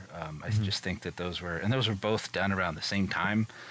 I think that those stand up really well. I think the story for Bounty Hunter is one of the things I'm most proud of. I wish I could go back and fix a lot of the gameplay that just didn't rise to the same level. So there's a lot of that, right? I'm still proud of Shadows of the Empire, although I wish I could fix a lot of it as well. I think that we showed up with the first 3D action console experience for many people, and we gave them something that was pretty cool and groundbreaking. It did not age well at all, but at the time that was pretty mind-blowing to have coming off your TV screen. So it was great. I still remember that speeder bike level. That was so hard. Going around Tatooine. Was it Tatooine? Yeah. Tatooine that level? Yeah, you have to fly the bike and chase Tatooine someone. swoop bike level. Yeah, and I That got was really feedback good. from Nintendo that you need to put some directional arrows up, and I was like, oh, that's hand holding. I mean, it's Yeah, you stupid. don't- You know, No, it was a Yeah, good yes, challenge. I Like I probably liked the should have. challenge. It was good. I enjoyed it. yeah, yeah, yeah. I mean, the racing games we work on now, we have big turn, chevrons that show you Yeah. to turn right or left because you know what, you actually need those. Yeah, yeah, There's no question. Like we don't say that doesn't make sense. They wouldn't have those on Tatooine. yeah. yeah. That was my point. That wouldn't make sense. Who would put Yeah. up turn signals on Tatooine? I got you, dude. The Jawas are very conscious about, Yeah, people's safety. they'd be Yeah. crashing and going, "Ooh-dee-dee," flying up in the air and stuff. The next question comes from the guys again at, this is from Dylan. And he said, thoughts on the folks like Jon Favreau and Dave Filoni on what they're doing with the current Star Wars universe? Oh, I think that what they're doing is absolutely amazing. You can tell that they love this world. They love the material they're working with. They've assembled a killer team, and they've really tapped into the magic of Star Wars. I mean, to connect you to a droid, IG-11, I think his name was, in a more emotional way than any of the movies have done. For me personally, whether it's the prequels or the sequel, like none of those characters, I haven't connected really with any of them, and and it wasn't just because I was a kid that I connected to Luke and Han and Leia, right? There was something. Maybe it's because I was a kid and I wasn't jaded. I don't know, but like when Luke was scared, I was scared shitless. When Han Solo got frozen, my heart broke. I was like, I felt, and now I haven't felt that way since watching any Star Wars thing until The Mandalorian. Like that's pretty powerful stuff for a robot. It is. Yeah, it is. And the Baby Yoda is just like, every scene he's in, I simultaneously want to child. cry and my heart friends who breaks. work on Mandalorian call it the child. You have to call it the child. Sorry, the child. Yes, you are right. You're right. That's what everyone knows it as. So you've got to say that. Yeah, But that connection between the two of them is great. It's the most heart-melting thing. it is. It So hurts adorable. every scene he's in. I just want to cry. Yeah. But I love it. It's the soup. It's the soup part. That Yeah, I when love he's it so swinging the much. soup. and and it's no easy thing to pull off that kind of performance behind a mask too. But they definitely found the man to do that. So Yeah, they did. Yeah. it's That absolutely great. lends credence to me that I still think Nintendo should do a Samus and Metroid series. I think that could work so well because it's such a similar thing, but in a more sci-fi. And not more. I suppose it's more fantasy sci-fi than heavy Yeah. sci-fi. I'd say. I'd say it could definitely be darker too. Yeah. Metroid. Yeah, I think so. But no, I think that's they do good. that yeah, well. yeah, it's one of those things you hope they could. I mean, there's always been the rumors of a Halo movie, and it's you just never know how any of those things would pan out or meet your expectations. Maybe that's why they haven't been made yet. Yeah, I think so. But yeah. The Mandalorian was just perfect, right? Just what the doctor ordered. I love Oh it. yeah, it was Definitely. executed absolutely perfectly. They couldn't have done it any better. And I loved it that Clancy Brown is in it, and I made sure we cast Clancy Brown for the role of Montross You in did, Bounty yeah. Hunter, because he's got the greatest villainous voice of all time. But He does. he's also Mr. Krabs. Mr. Krabs, on he is. SpongeBob, if people didn't know that. During the I love voice Mr. sessions, he's like, "Why do they always cast me as a villain? Is it my voice or something? You guys Yes, always it give might me these be." villain roles." I could have been the hero. I could have been Anakin, except George took too long to make the movies. Yeah, I love Oh, Clancy Cool, Brown. amazing. play Anakin. Brilliant. With you mentioning Stranger Things earlier on, I'm now Yeah. thinking, who's the better babysitter, IG-11 or Steve? Or Steve. That's hard. Steve. Steve, I think Cool. Steve's probably, yeah. I don't think know. Steve is cool. No, there's a Steve is great so good. nostalgia Amazing. boom going on right now with a lot of these shows. And Cobra Kai, I just binge watched that the last 2 nights. Oh my God, what? I need to watch Where- that. Where have I been the last couple of years? Apparently, it was hiding on Netflix or YouTube until recently. Yeah, and now YouTube it's Red, wasn't it? Netflix. Yeah. Yeah. What a fantastic show! Great writing, great characters. That's really what it's about. Is the characters behind it, and I think that's what makes Mandalorian so strong. It's just a great character piece. Yeah. It is. Yeah. We've got a question from Jake Hatt, who's at Ghostbrush. So he's an artist as well, concept artist and everything like that. It's really talented guy. Yeah. It's ridiculous. Check him out, John. Yeah, I think you'd love it. It's all monsters and stuff like that. It's just so good. Oh, great. But he says when it comes down to working on a huge IP, like Star Wars, is it more creatively suffocating, or is it like because the predefined guides, or is it fun to use their ideas as like a platform for your own? I think it is more of the latter. For me, it was. If you get an opportunity to do that. I mean, Bounty Hunter, I got to write my own story. I got to come up with my own characters. I got to come up with my own world. I just had to get a few yes or no questions past George Lucas to allow me to do that. I think there were 10 of them that I had to send in an inter-office envelope. Came back, all but one were yes.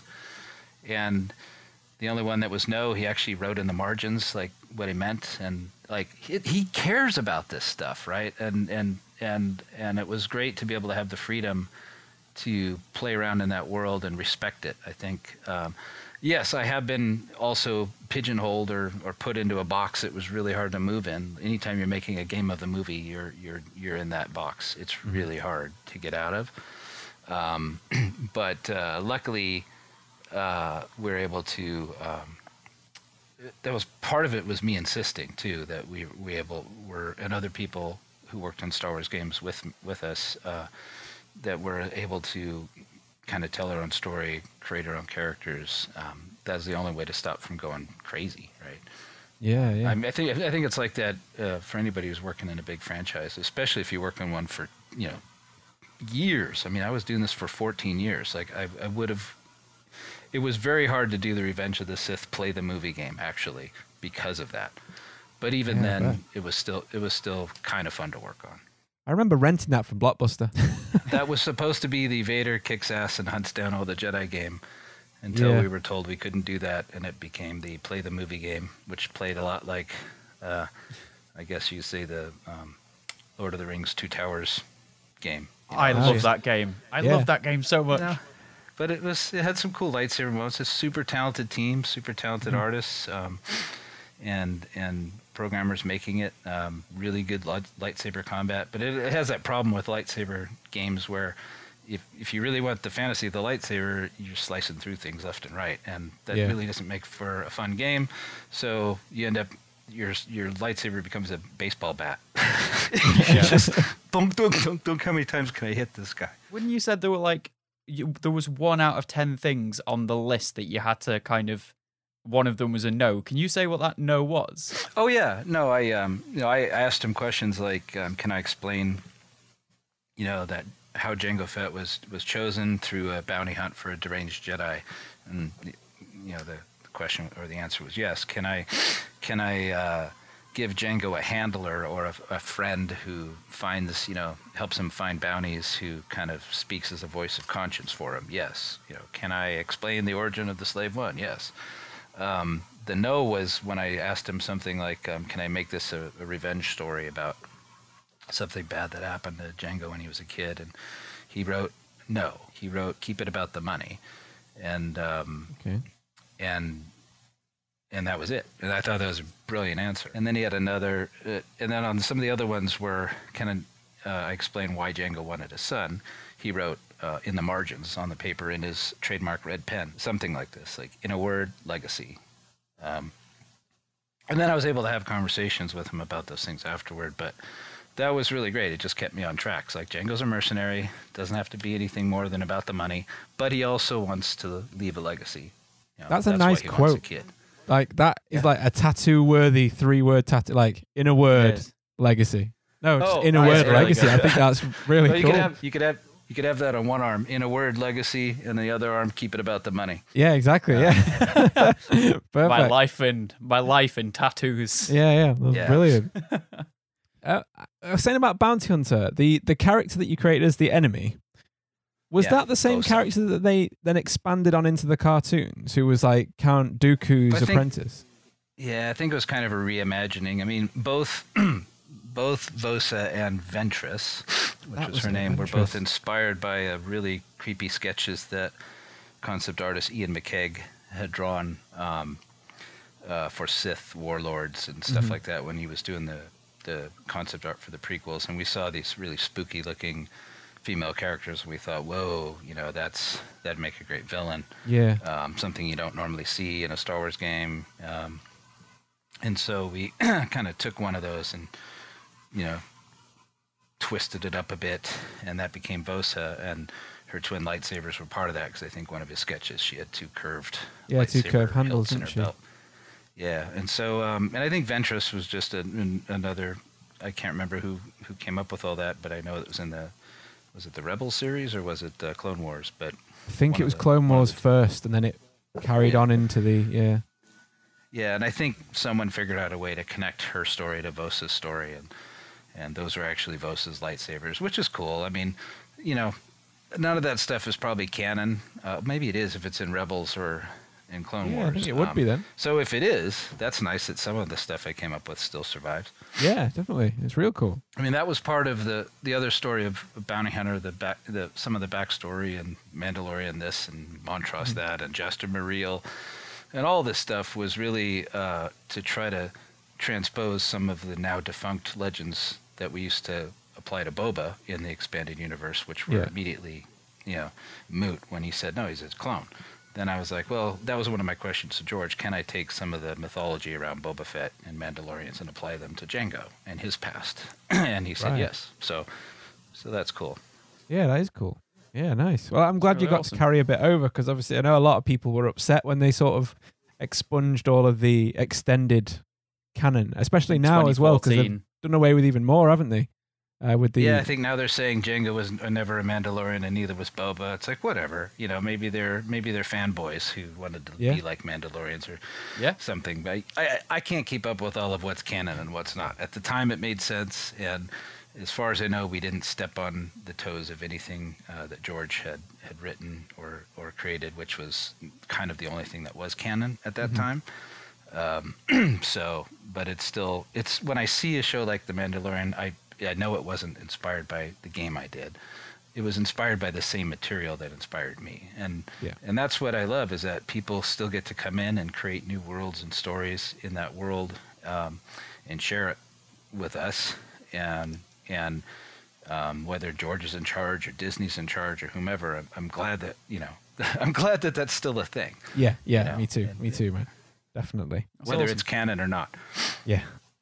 Our next question is, what have been your favorite little elements you've worked on in any of the games in your career, little details that you've taken a joy in creating? It's funny, the little side-scrolling characters of Luke and Han running around just shooting in all directions and all that stuff. I didn't really know how to animate. I didn't go to a school that taught you how to animate. But I had to learn, because it was my job to make all these guys move. And I ended up checking out a book from the Lucasfilm library by Edward Muybridge from the 1800s, 1880s. He's a guy who's famously used a stop-motion camera to take pictures of humans and animals in motion. Oh, I've seen that. Frame by frame. Yeah, I've seen that. Yeah, it's an amazing reference book.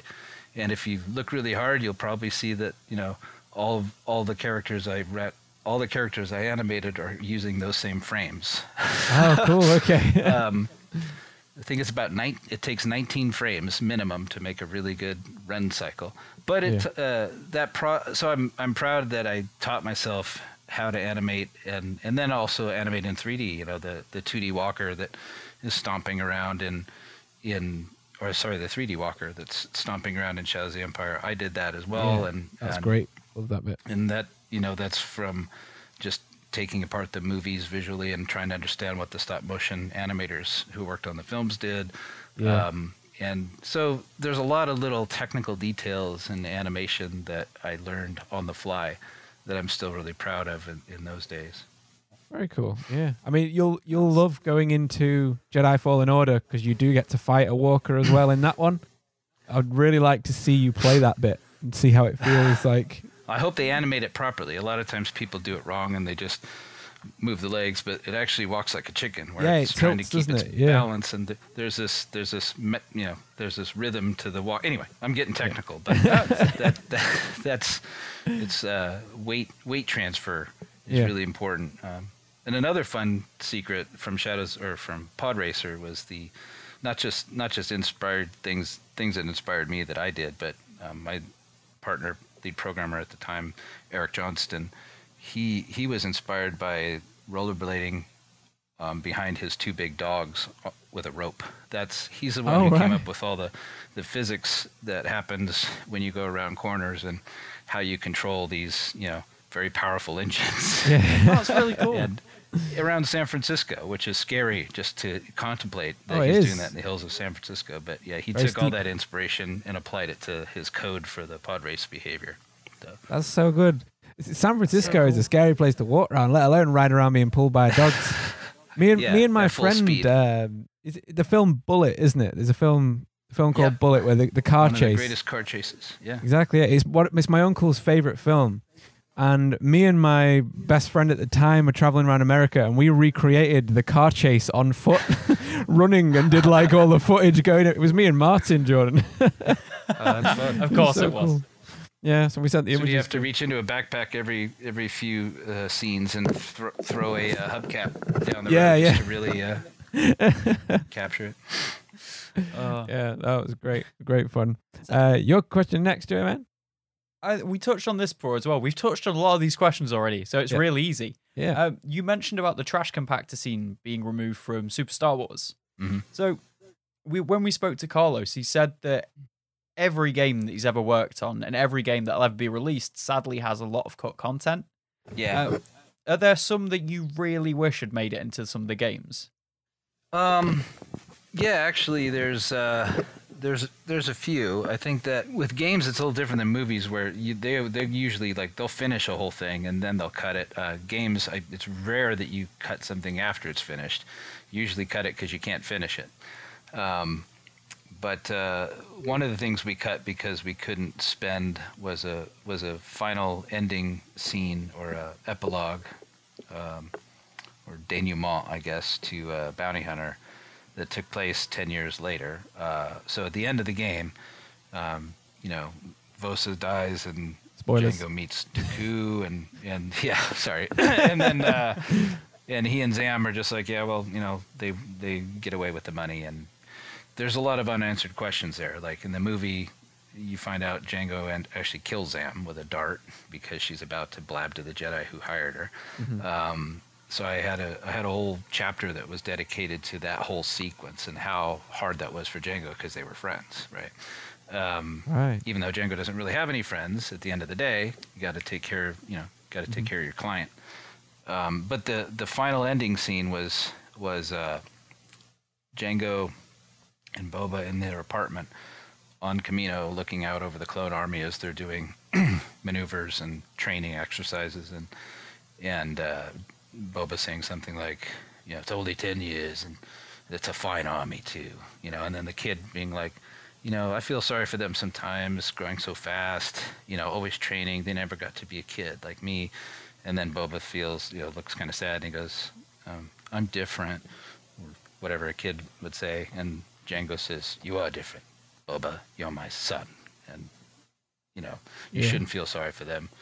I feel proud, something like that. And that was a cool scene, I thought, and just like what would play in less than a minute, but we would have had to create assets that were unique, like this Kamino Yeah. scene and young Boba and all this other crap. So that got cut really quickly. And at the end of the day, it wasn't germane to the story of Bounty Hunter, but it was still nice to have a father-son moment, Yeah, I get that. Yeah. which is what Bounty Hunter was all about. Like, why does he want a kid? Well, that's really nice to know that, though, knowing that I've completed that game and that's seen one the of those ending that we things. got. Yeah, it's Yeah. cool to know that would have been the next bit that happened. So thank you for that. Yeah, that would have been the capper at the end. Yeah. That's so cool. I've like getting so much information. I know, so yeah, great. it's cool, isn't it? What else have we got? So we've got, what is your favorite Star Wars outside of the original trilogy? So either the prequels, the sequels, Rogue One and Solo, or the TV series being Clone Wars, Rebels, and Mando. Well, Mandalorian, most definitely. I think I think Rogue One probably my next in line. And like I said, I absolutely loved Solo. I thought it was great. I thought the it was exactly the kind of movie I wanted it to be. Nothing more, nothing less. Yeah. Just a romp. It's very cool that people who have seen. So I presume you saw the original film in the cinema, right? The original film, yeah, it was on my 8th birthday, because those movies always came out around my birthday. So that was the first. My first Star Wars experience. Was kind of the perfect age for it, because then, your formative years, kind of when you're 10 or 11, 12, that's when Empire Strikes Back came out, and that's when things got serious. Yeah. And you're starting to, there's different layers to this whole thing, and Han Solo's a girlfriend, and I'm starting to like girls too. So, that's cool. For a minute there, I thought that was kind of weird, but it's like, if he can like girls, and I can like, it was, these are the things going through an 11-year-old's mind, and your heroes are going through all these important life changes. So, yeah, it was a good time, and I think it was probably like that for a generation of Harry Potter fans, right? Yeah, and that was like my generation of Marvel fans. Yeah, completely agree. Yeah, it's just interesting to see that people who enjoyed the original trilogy in the cinema seem to mostly prefer Rogue One and The Mandalorian, and I think it's because they captured that tone. They got the exact tone spot on of the originals, I think. Especially like Rogue One, that really did get it perfect. I really did like that one. Yeah, no, that was a really great piece of, what really happened. Just like the games were always like, what really happened before, what's the real story behind the data plans, which I think we told in several different games differently. Oh, right. It's nice to see. It's nice to see a movie do it so well, and show that like this is pain, this is war. Like there's no happy ending for these people. Yeah. Right? So is the comparison we make about Halo Reach? Yeah. It's Halo basic. Reach, It's Halo Reach. I thought it was great. Why did people bag on it? I had a lot of fun with that. Yeah. Well, they're the same kind of story, aren't they? Rogue One and Halo Reach, like they're pretty much identical. And it's just like, I like it. It's cool. Yeah. Can I just ask you something that was from my childhood? Because having you here, you might be able to fill me in on this, because I have no idea how we knew this. When we were in primary school, which is like elementary school in the UK. Yep. I remember me and my friends talking about Darth Vader and how he ended up being in the suit.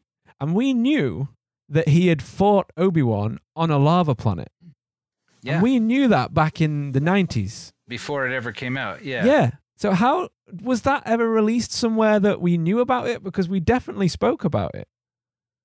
I'm trying to remember. Yes, it was. I mean, it wasn't, I don't think it was ever written into an actual story that people read, but I think the details had come out through things that George had said in various interviews, or it might have been in the...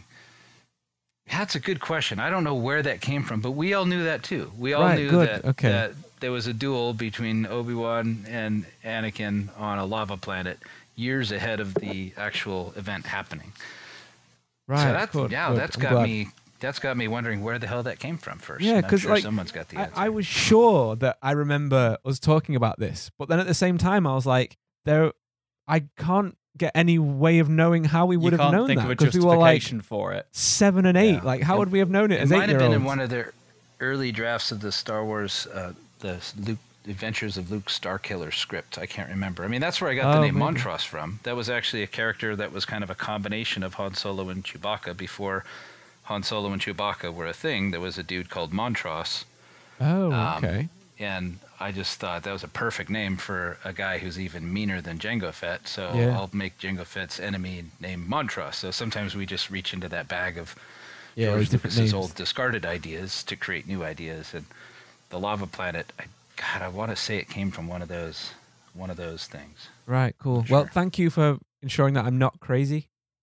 No, you're not crazy at all. No crazier than normal. No more than normal, you know. I'm going to skip over the one about the 2014 change to the expanded universe, because we've already pretty much gone over it. Yeah. This one is from myself. Is Jar Jar Binks a powerful Sith Lord? Yes or no? No, but in the early versions of the script, he was a pretty cool character, believe it or not. Really?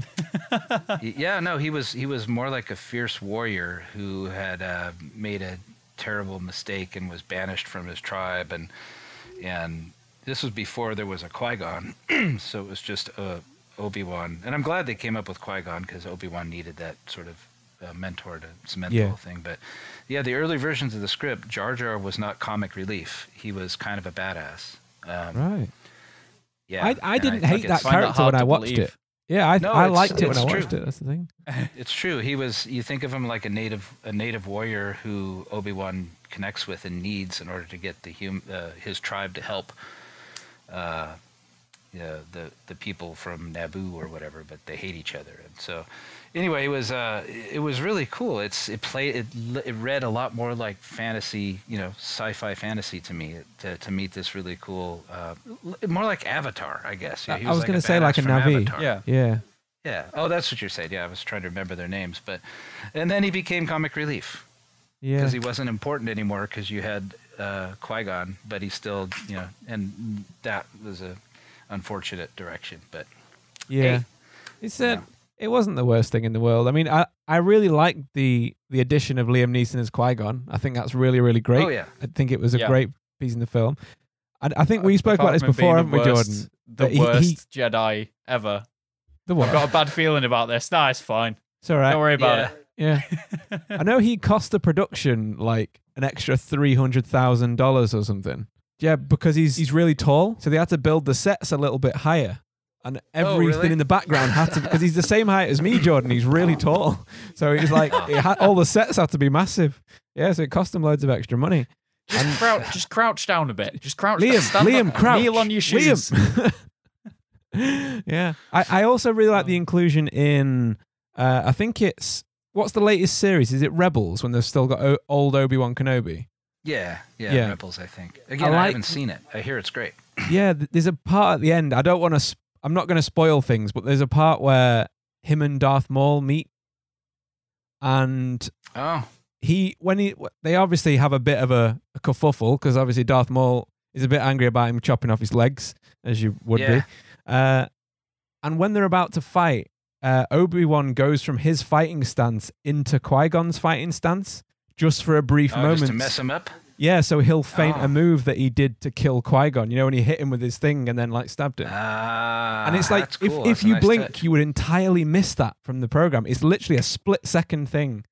And it was so nice. It was, Wow. and as an animator, I'm sure you will really appreciate that. So look it up. It's on YouTube about it.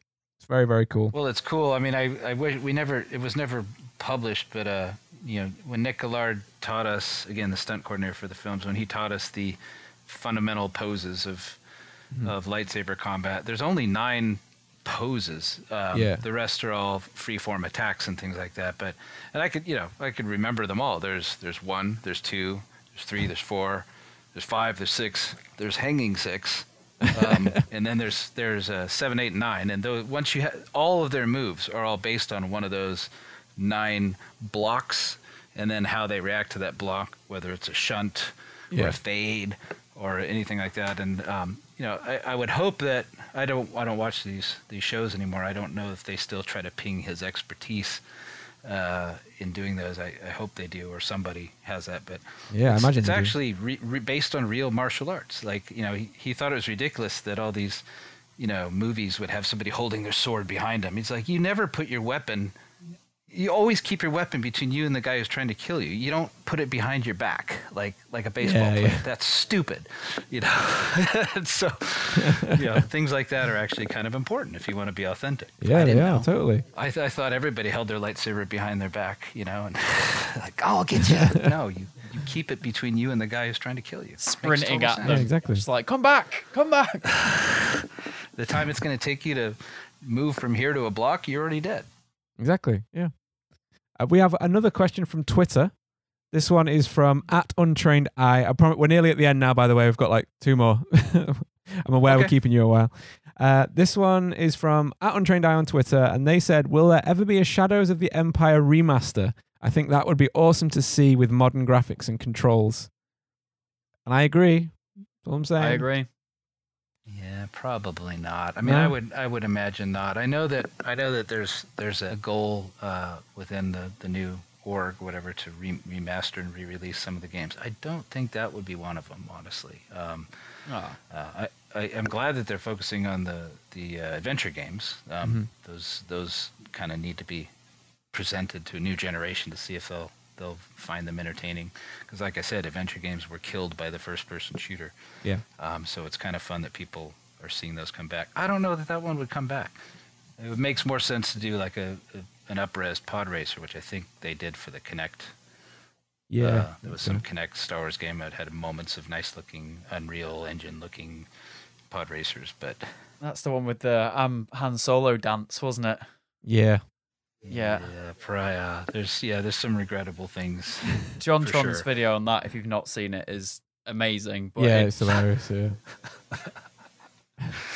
Yeah, some choices should not be made. No. Our next question is from another one of Jordan's friends, Tom Rains on Facebook. He says he's got so many questions, but I would have to be interested to know if he himself is a big Star Wars fan, and if so, what is... Oh, sorry, hang on. It's a really complicated sentence. What is part of a game to develop, or his favorite memory of the entire development process? So is there anything that sticks out to you? I think we kind of covered that briefly before. Yeah, no, I mean, I guess I am still a Star Wars fan. Like I said, it's been reawakened with Mandalorian and some of the spin-off movies, particularly. Not a rabid fan though. I don't consume all the material. I still haven't watched Clone Wars or Rebels, even though I have friends who actually work on those shows. Oh wow! I just haven't really dived into those. But I think I really do think that being there behind the scenes, behind games like X-Wing and TIE Fighter, probably one of the biggest highlights for me. Yeah.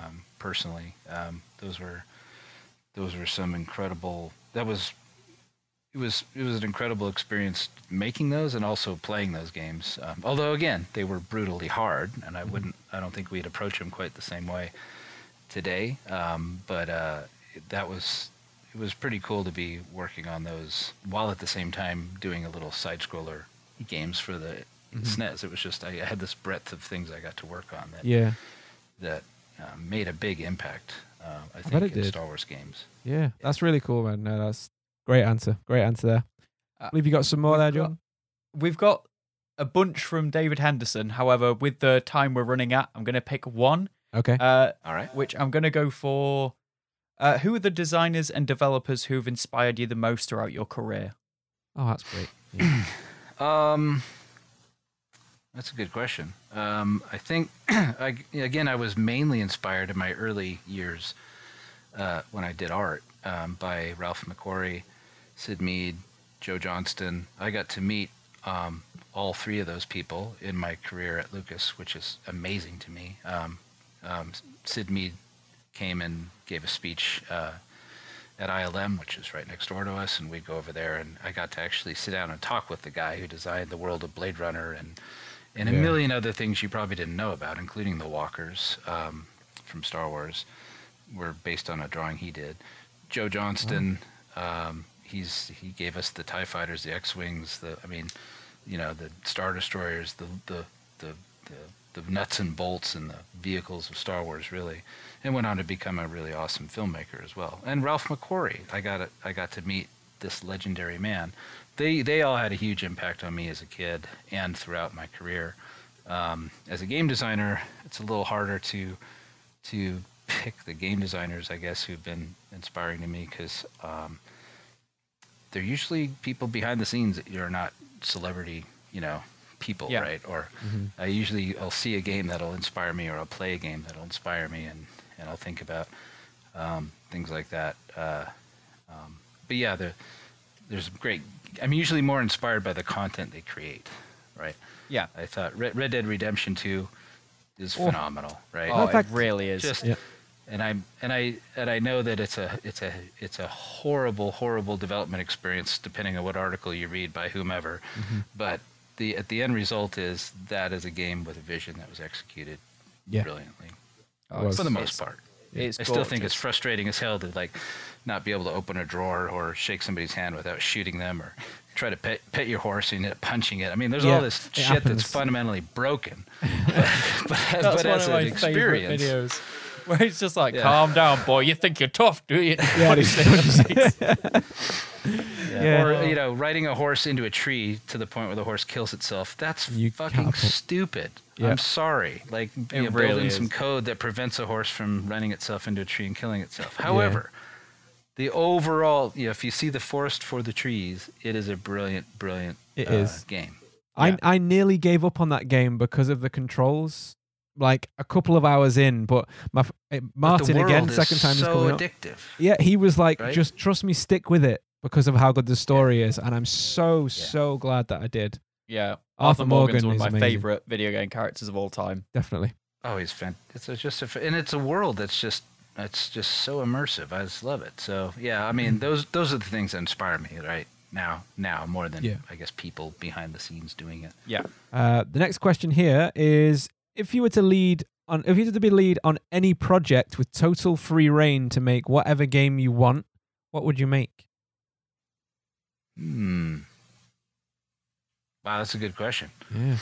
You thinking I same don't think I genre? have Or a do you good listen to answer for new? that. I don't know if I have a good answer for that one. Yeah. It would probably be open world. I've had the most fun working in open world games, and I have the most fun playing open world games. I loved being able to be involved with the Forza Horizon games made by Playground.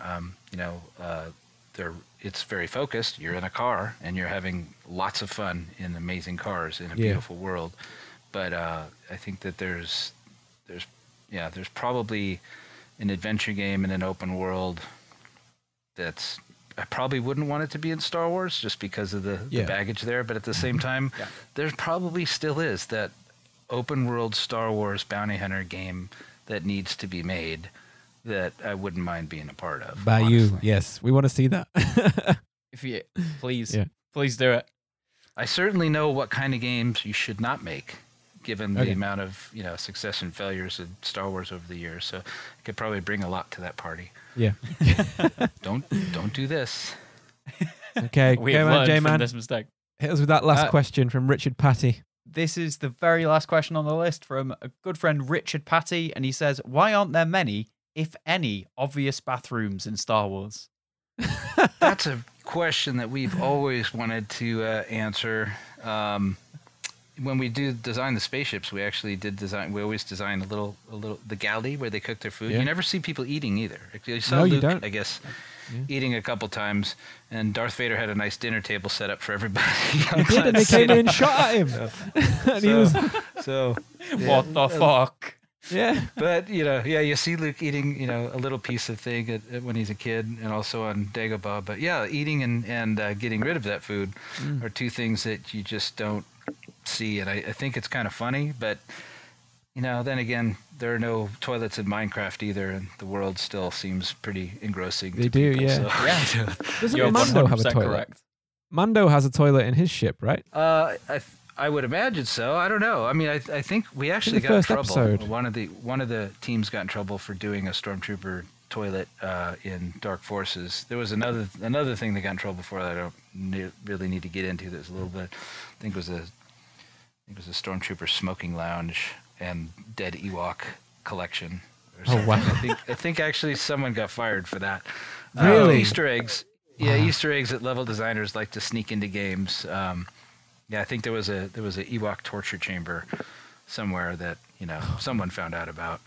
Oh, wow. Yeah. Oh god. Yeah, I that was shouldn't kind laugh. of I shouldn't laugh. But No, but you've got it's to. before there were a lot of eyeballs on on what we were doing in the early '90s and mid '90s. We were started to have more rules that we adhered to.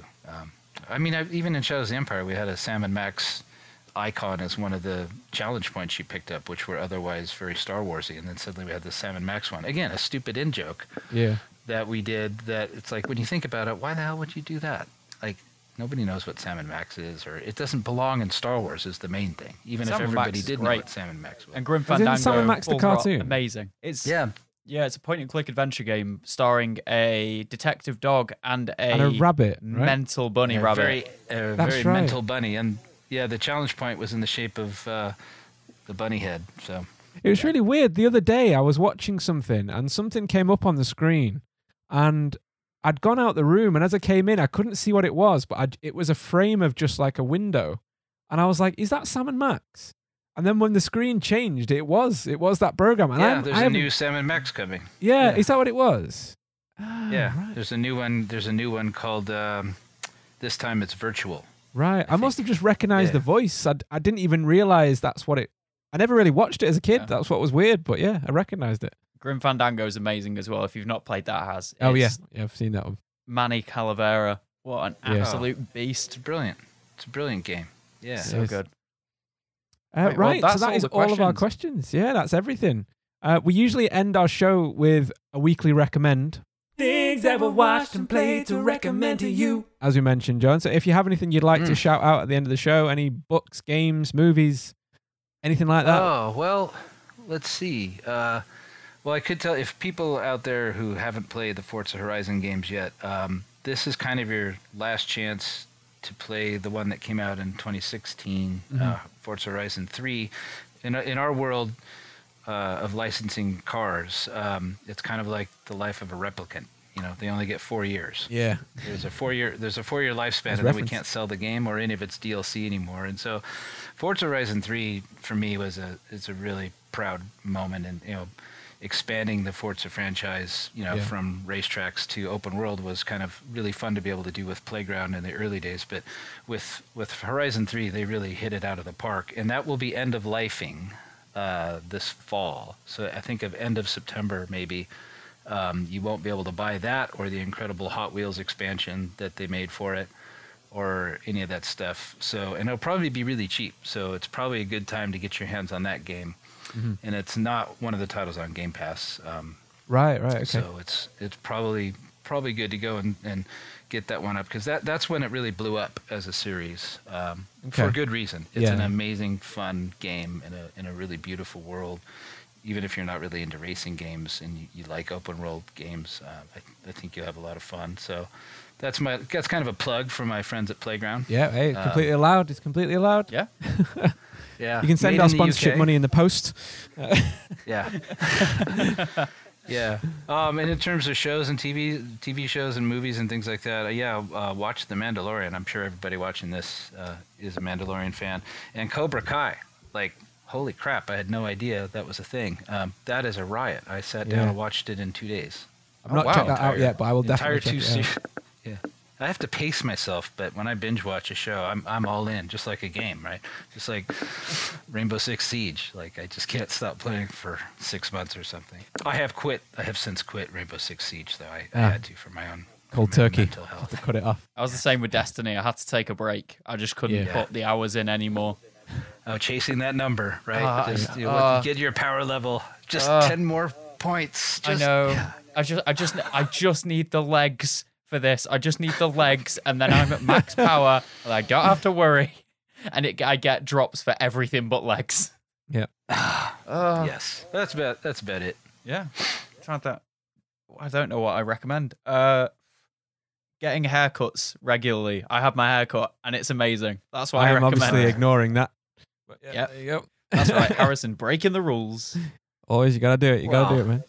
I am going to recommend... What am I going to recommend this week? I'm going to recommend a song which I wouldn't usually recommend, and it's a song by Deadmau5. I'm just going to find the title of it. So, obviously you're familiar with Deadmau5, Jordan. Are you familiar with Deadmau5, John? Yes, in fact, I met him, and we got to help him into the McLaren. That he was one of the first people to buy a McLaren Senna in real life. Right. But he got to sit in one for the first time at E3, when we unveiled Forza Horizon 4. So that was kind of cool. And then I helped him into the hydraulic demo machine that we had for, you can play the first 8 minutes of the game in this really incredibly fun hydraulic. Oh, cool. That's great. Simulation chair. And he did really well. So I hope he finally got his McLaren Senna. I think he probably did. I imagine he did. He's a very wealthy man with a lot of nice cars, I believe. When Carlos was on, actually, we were talking about that. I got to drive one of the McLarens round Alton Racetrack a few years ago. Yeah, it was great fun. I did an experience drive with a McLaren and an Audi R8 V10, the new one, and it's that does not sound like a bad day. It was a great day, great birthday that was. But the track I'm going to recommend is a song called 10.8 from Mouseville Level 2.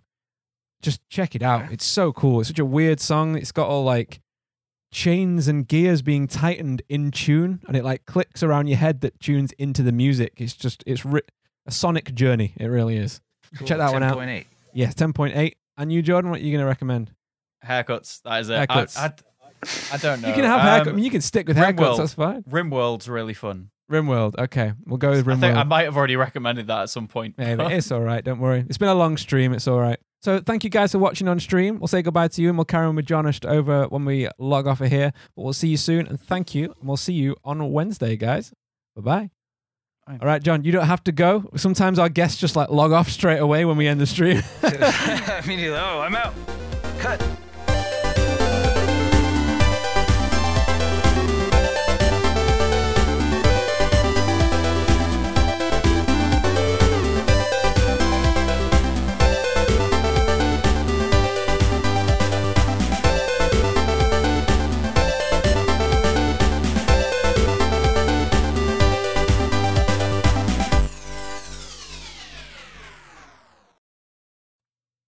But honestly, this has been one of the most informative episodes, and it's been genuinely incredible to have you on. Thank you so much for coming on.